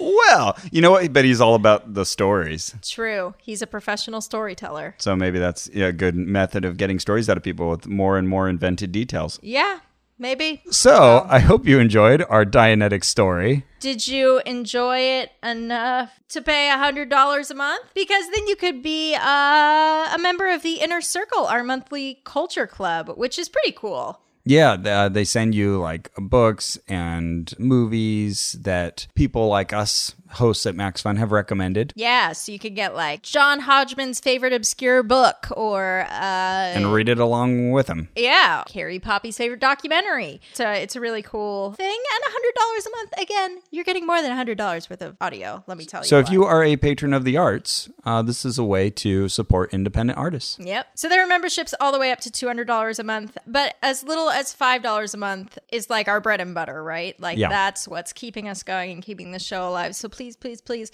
especially if you've been listening for a long time, show's been happening for 5 years. If you've been with us all the time, that's amazing. But we'd love it if you'd become a supporting member. It's those supporting members, the monthly donors, that really make this possible. Yeah. So go to MaximumFun.org/donate. Make sure that you get your prizes, your bandanas, your Adventure Necessity Collection, your thermos, your membership in the Inner Circle. Go and get what is coming to you. But in a good way. By going during Max Fun Drive. You only have until the 25th. And definitely check out our firewalking episode. Oh, totally. It's an awesome one. Members only, man. Yep.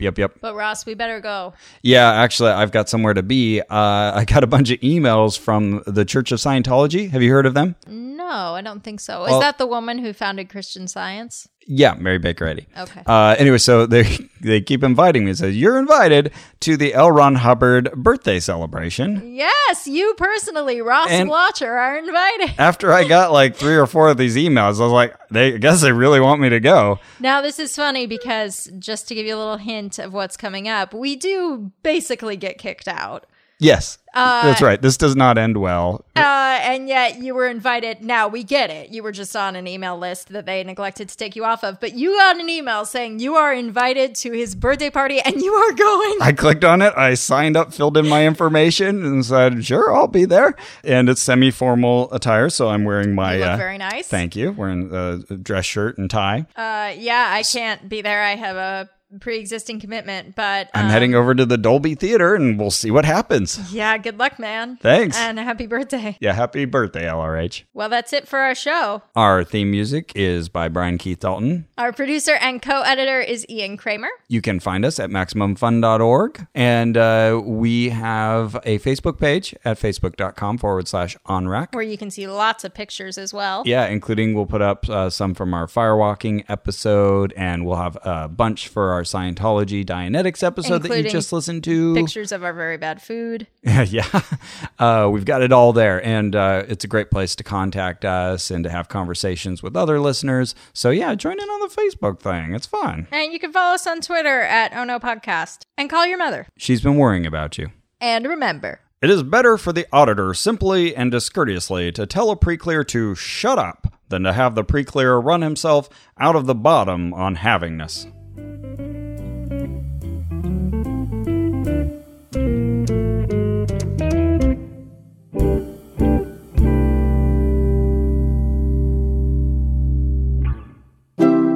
MaximumFun.org. Comedy and culture. Artist owned. Listener supported. Canceled.